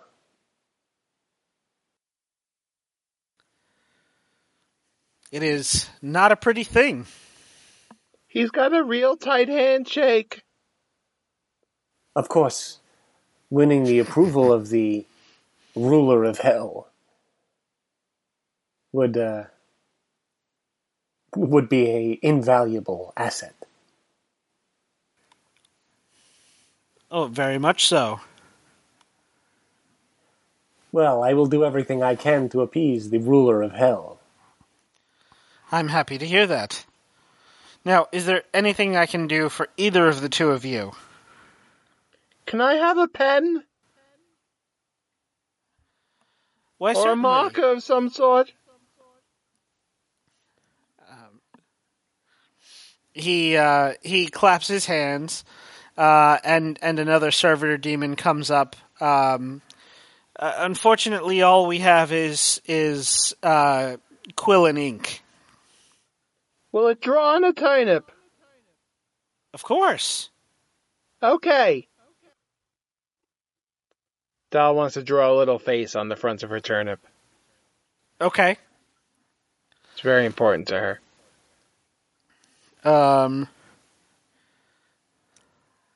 You are not quite sure what the ink is, but it's not blood, it's not any kind of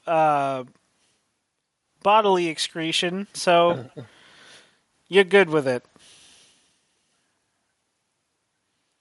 They brought you the special ink. Ooh.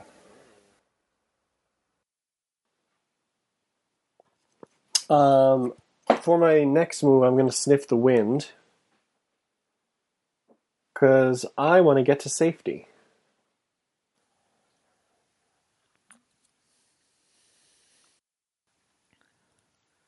All right, go ahead.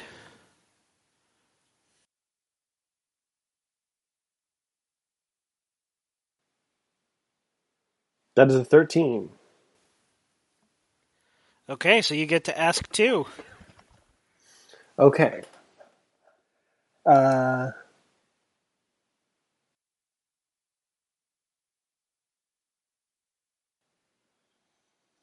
What's here that I haven't yet seen?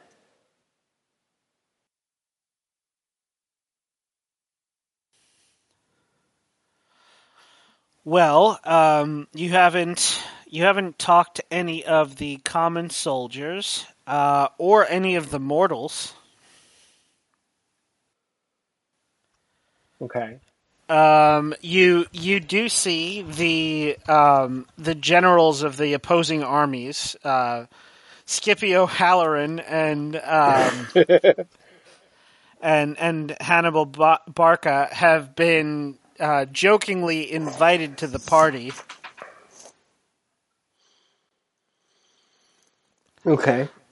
Now, let me preface my next question with what I'm thinking is to subvert Lucifer and replace him with our best chance of getting out and our best chance of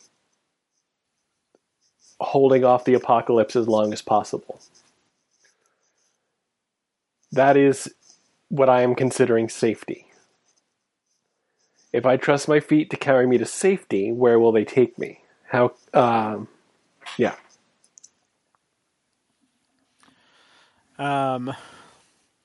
Well, the geography of hell is a difficult thing. As I said, its nature is shifting and very malleable. But remembering your divine comedy, the only way out is through. So if you could do something that would even temporarily upend the social order, create some kind of massive distraction, you could probably travel deeper into hell and get out by way of, if you're going by the geography in the Divine Comedy, by way of Cocytus.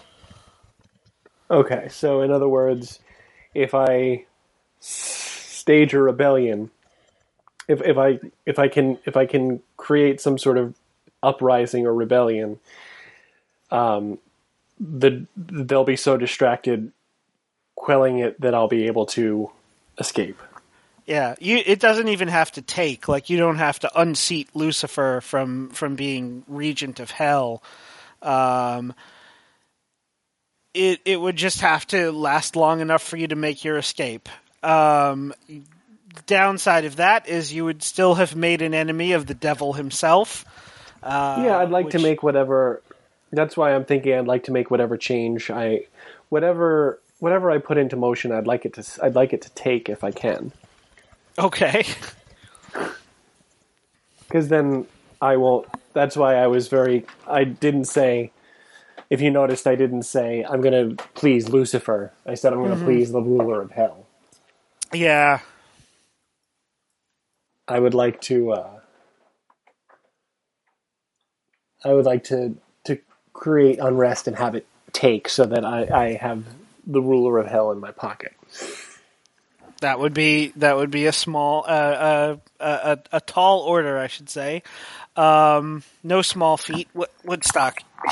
Sorry, my cat just sat on my laptop. You have a shape that's set on your laptop? My triangle. I'm sorry. I make that mistake all the time. Will, don't sit on Ryan's laptop. Yeah.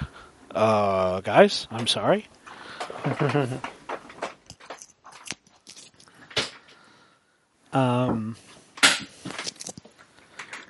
But yeah, if you had someone in mind who could replace Lucifer, you could, if you could sway the audience into throwing their collective weight behind that demon, it might work. It might work.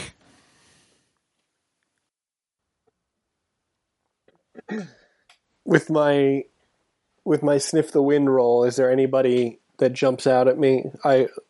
Jumps out at me as a heir apparent. You also notice that the three there are a couple of lords of hell who are kind of aloof from the whole party.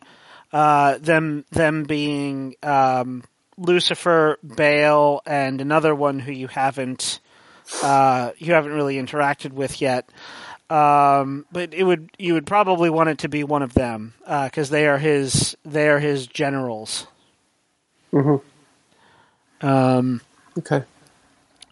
Everyone else, you kind of reason it out that the generals all have their legions that they command. Anyone beneath that level would have a tough time, getting past them. The generals themselves wouldn't necessarily support a coup d'etat by one of the other generals, and might work to undermine it. But if it was clear that was the way the mob was going, they would at very least do what they could to depose Satan and try to grab as much power as they could in the ensuing chaos. Okay.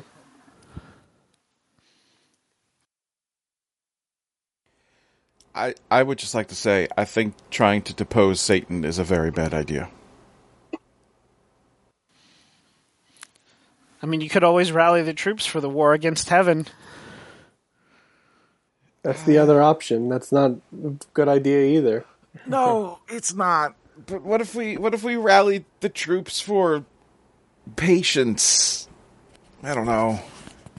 Then Satan will be mad and he won't let us go. Yeah. This is our best option. I know. It's just a terrible, terrible option. Do you guys want to have meet back up in Uncle Jay's carriage so that you can have this discussion in character? Sure. Well, Jersblim, I spoke to Timble, and he has... his experience here has changed him quite a bit, but I managed to convince him not to interfere with the show. You're just going to have to accept his challenge to a dice game when we... Actually, I suppose you wouldn't have to accept it. Oh, that's a good loophole, too. Well, he's going to challenge you to a dice game. Whether or not you accept it, this is up to you. But for control of the circus, I gave him magical fated dice. Honestly, I'm not sure exactly how they're going to play out. I think it will not work out in his favor, but I'm not 100% sure. We'll cross that bridge when we come to it. I'm more concerned with getting out with our lives and souls intact at the moment. Yes, as long as he's not going to interfere.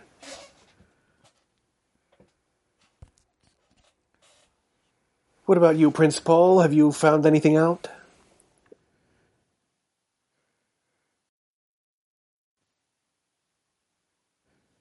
Prince Paul? Did we lose Hello? Jimmy Jam? I think the poor lad has contracted lockjaw. Oh, my. I have a pill for it, but I couldn't get it in his mouth. Do you have it in suppository form? No, unfortunately. Well, I suppose I should just talk then, because he's not... Well, you know, while you do that, I'll work on creating a suppository for Prince Paul, while you tell us what you found. So, I think that, as I've said, I'm very sorry for getting us into this situation. I think I've overplayed my hand, and I think we may be in deeper trouble than I even thought the last time we had this conversation. What makes you say that? So it seems that this rallying performance is to rally the troops to usher in, shall we say, the war to end all wars. Literally, this time. Well, that's unfortunate. I'm not sure that that pleasing our patron is in anybody's best interest. Well, I should also point out that displeasing our patron is very much not in our best interest. Yeah, here's the thing, you know how I read the situation. You know how we often have the person say, I want you to do this, but then we decide not to do that. So I make a whole big thing, and I make a whole poem, a song, or whatever, angering the person that we don't want to help. I don't know if I want to write a poem angering the Dark Lord. Something about that seems off. We have to be very subtle and very careful. But, It's quite a hole you've dug us in. No! Ah, he's here! The suppository has worked! good job. But we must never speak of that again. I looked away. I couldn't bear to watch that happen. I averted my eyes. Good. Well, what I was going to suggest is that perhaps if we did our best to please our patron, and by the end of the performance our patron was a different person, well then, perhaps in the ensuing chaos we could make our escape and also win the grace of the ruler of hell. Are you suggesting we instigate a coup against the devil? I can't believe that I am, but yes. Oh boy. Oh, that. I mean, I'm not a fan of starting Armageddon, but that seems like a very bad idea too. Well, there don't seem to be many good ideas.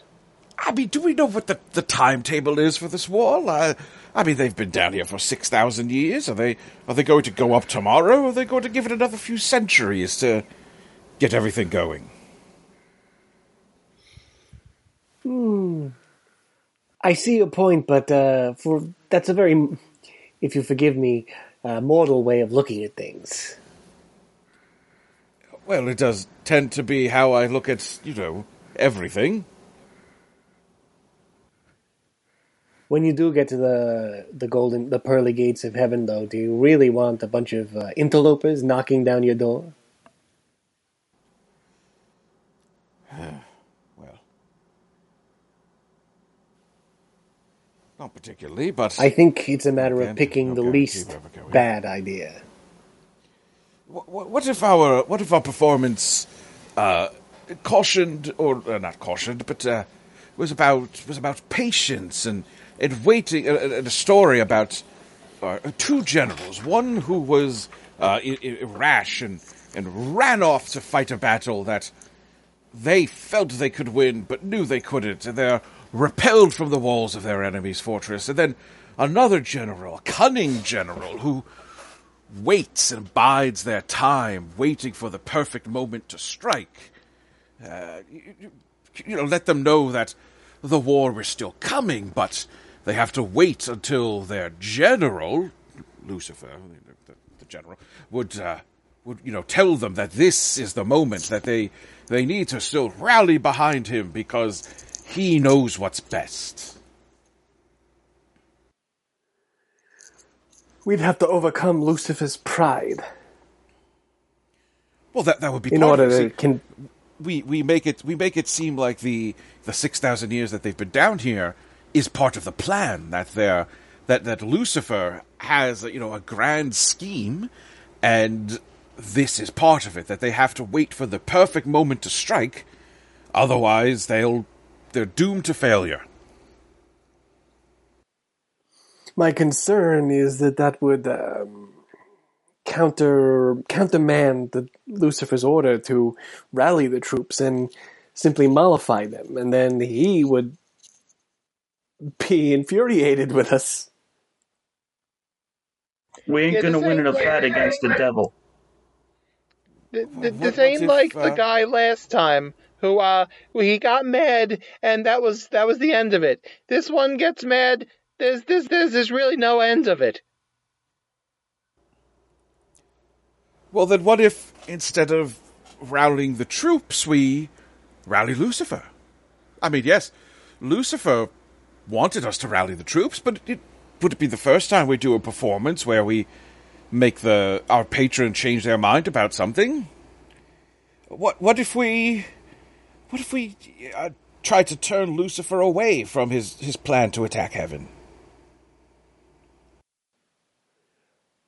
And you think that is an easier thing to do than to light this powder keg?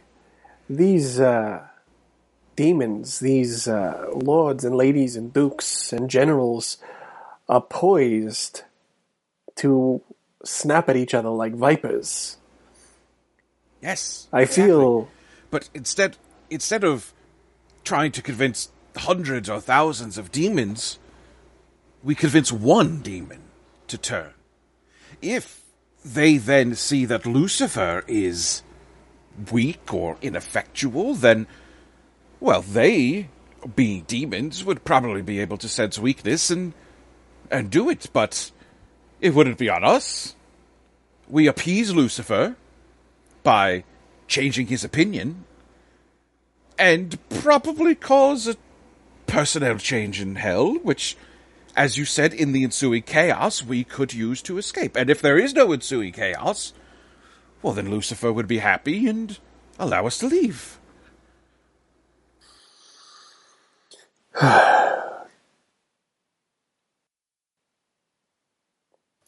I'm going to do something that I rarely ever do. I'm going to ask for opinions.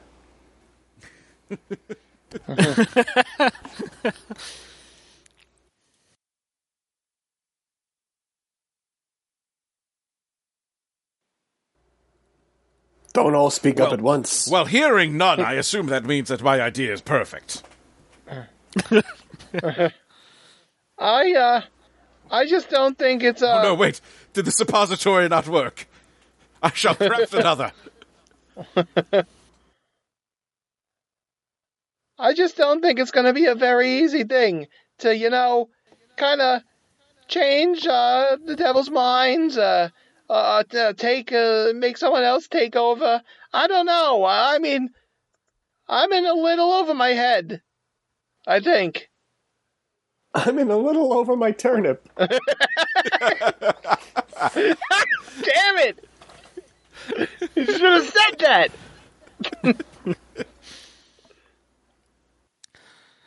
Well, I will remind you guys that you guys do have, your circus does have power, so you can affect individuals, you can affect the whole audience, inspiring them to largesse or to some action.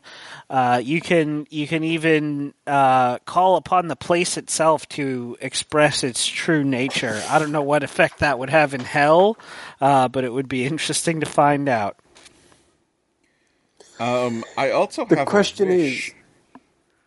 Oh, I can say that too. Like, if you guys really want to go all out on this, I think you do have boons and wishes and stuff to use from all of the folks Yes. who you've interacted with, over the course of the whole campaign that you can bring into play.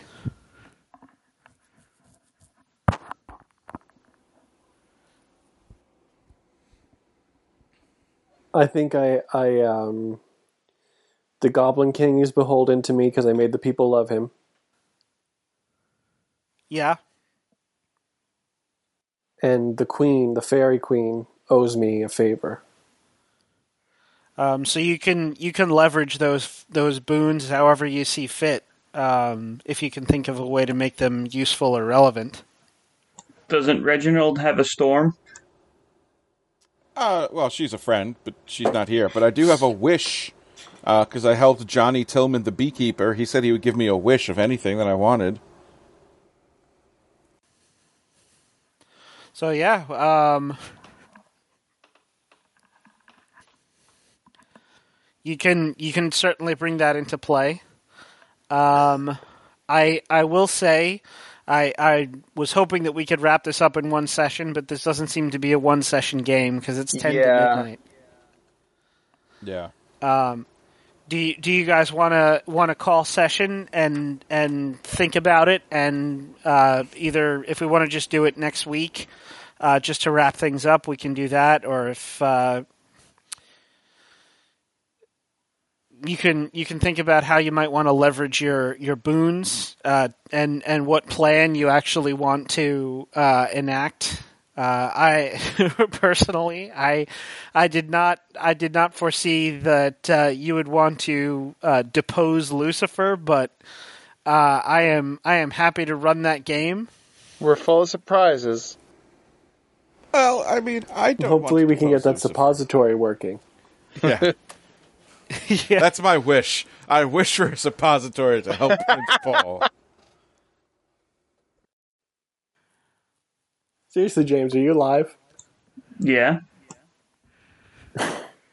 Okay, good. All right. Yeah, so why don't we call it, and then we could take some time to think about what we're going to do. Okay.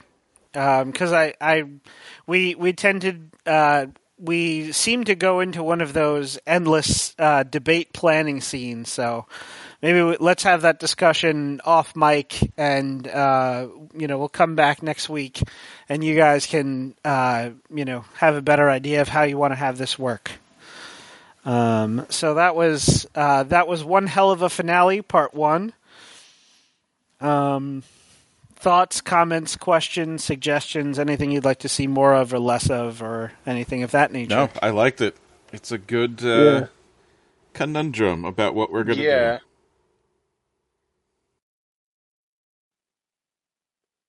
More Skippy O'Halloran, obviously. Oh, yeah, definitely need more Skippy O'Halloran.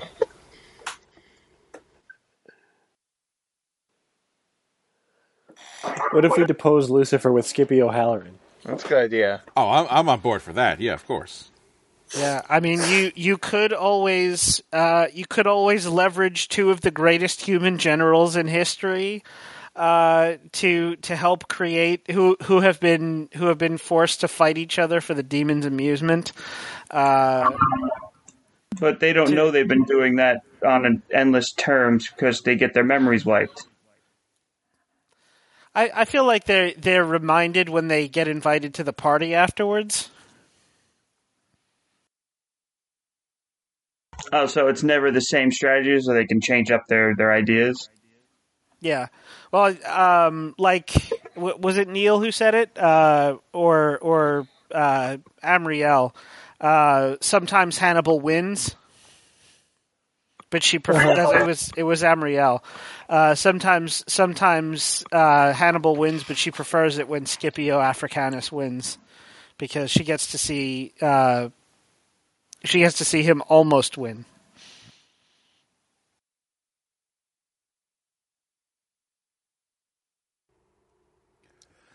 All right, so we end it, and then we figure out what we're going to do about the devil.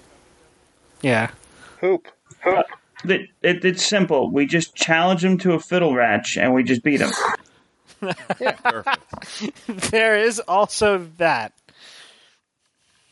No one has mentioned the possibility of a fiddle contest in this entire game. It's true. Unfortunately, music is not one of the things that I could partake in as in the troop. So, sorry. Well, but you can build a bridge to someone who can. Yes, I'm going to build a bridge to Johnny up in the overworld and tell him In to Georgia. come down to hell. Well, yeah. How else are we going to win in a fiddle match? None of us can play a fiddle. Although might one of be my able to. I places never as the tried. messenger is that I'm always there with practical facts or the wild notion that just might work. Oh, it's a wild idea, but it just might work. That makes me think of Futurama. Wouldn't a gold fiddle weigh hundreds of pounds and sound horrible? Spencer, can't you okay. escape faster? I could if you would drop the gold fiddle. Right. Sorry. All right. We're still recording, so I'm the host here, so I'll take us out. Anyone have anything they want to say before we stop? Skippy O'Halloran. Why aren't they will thoughts?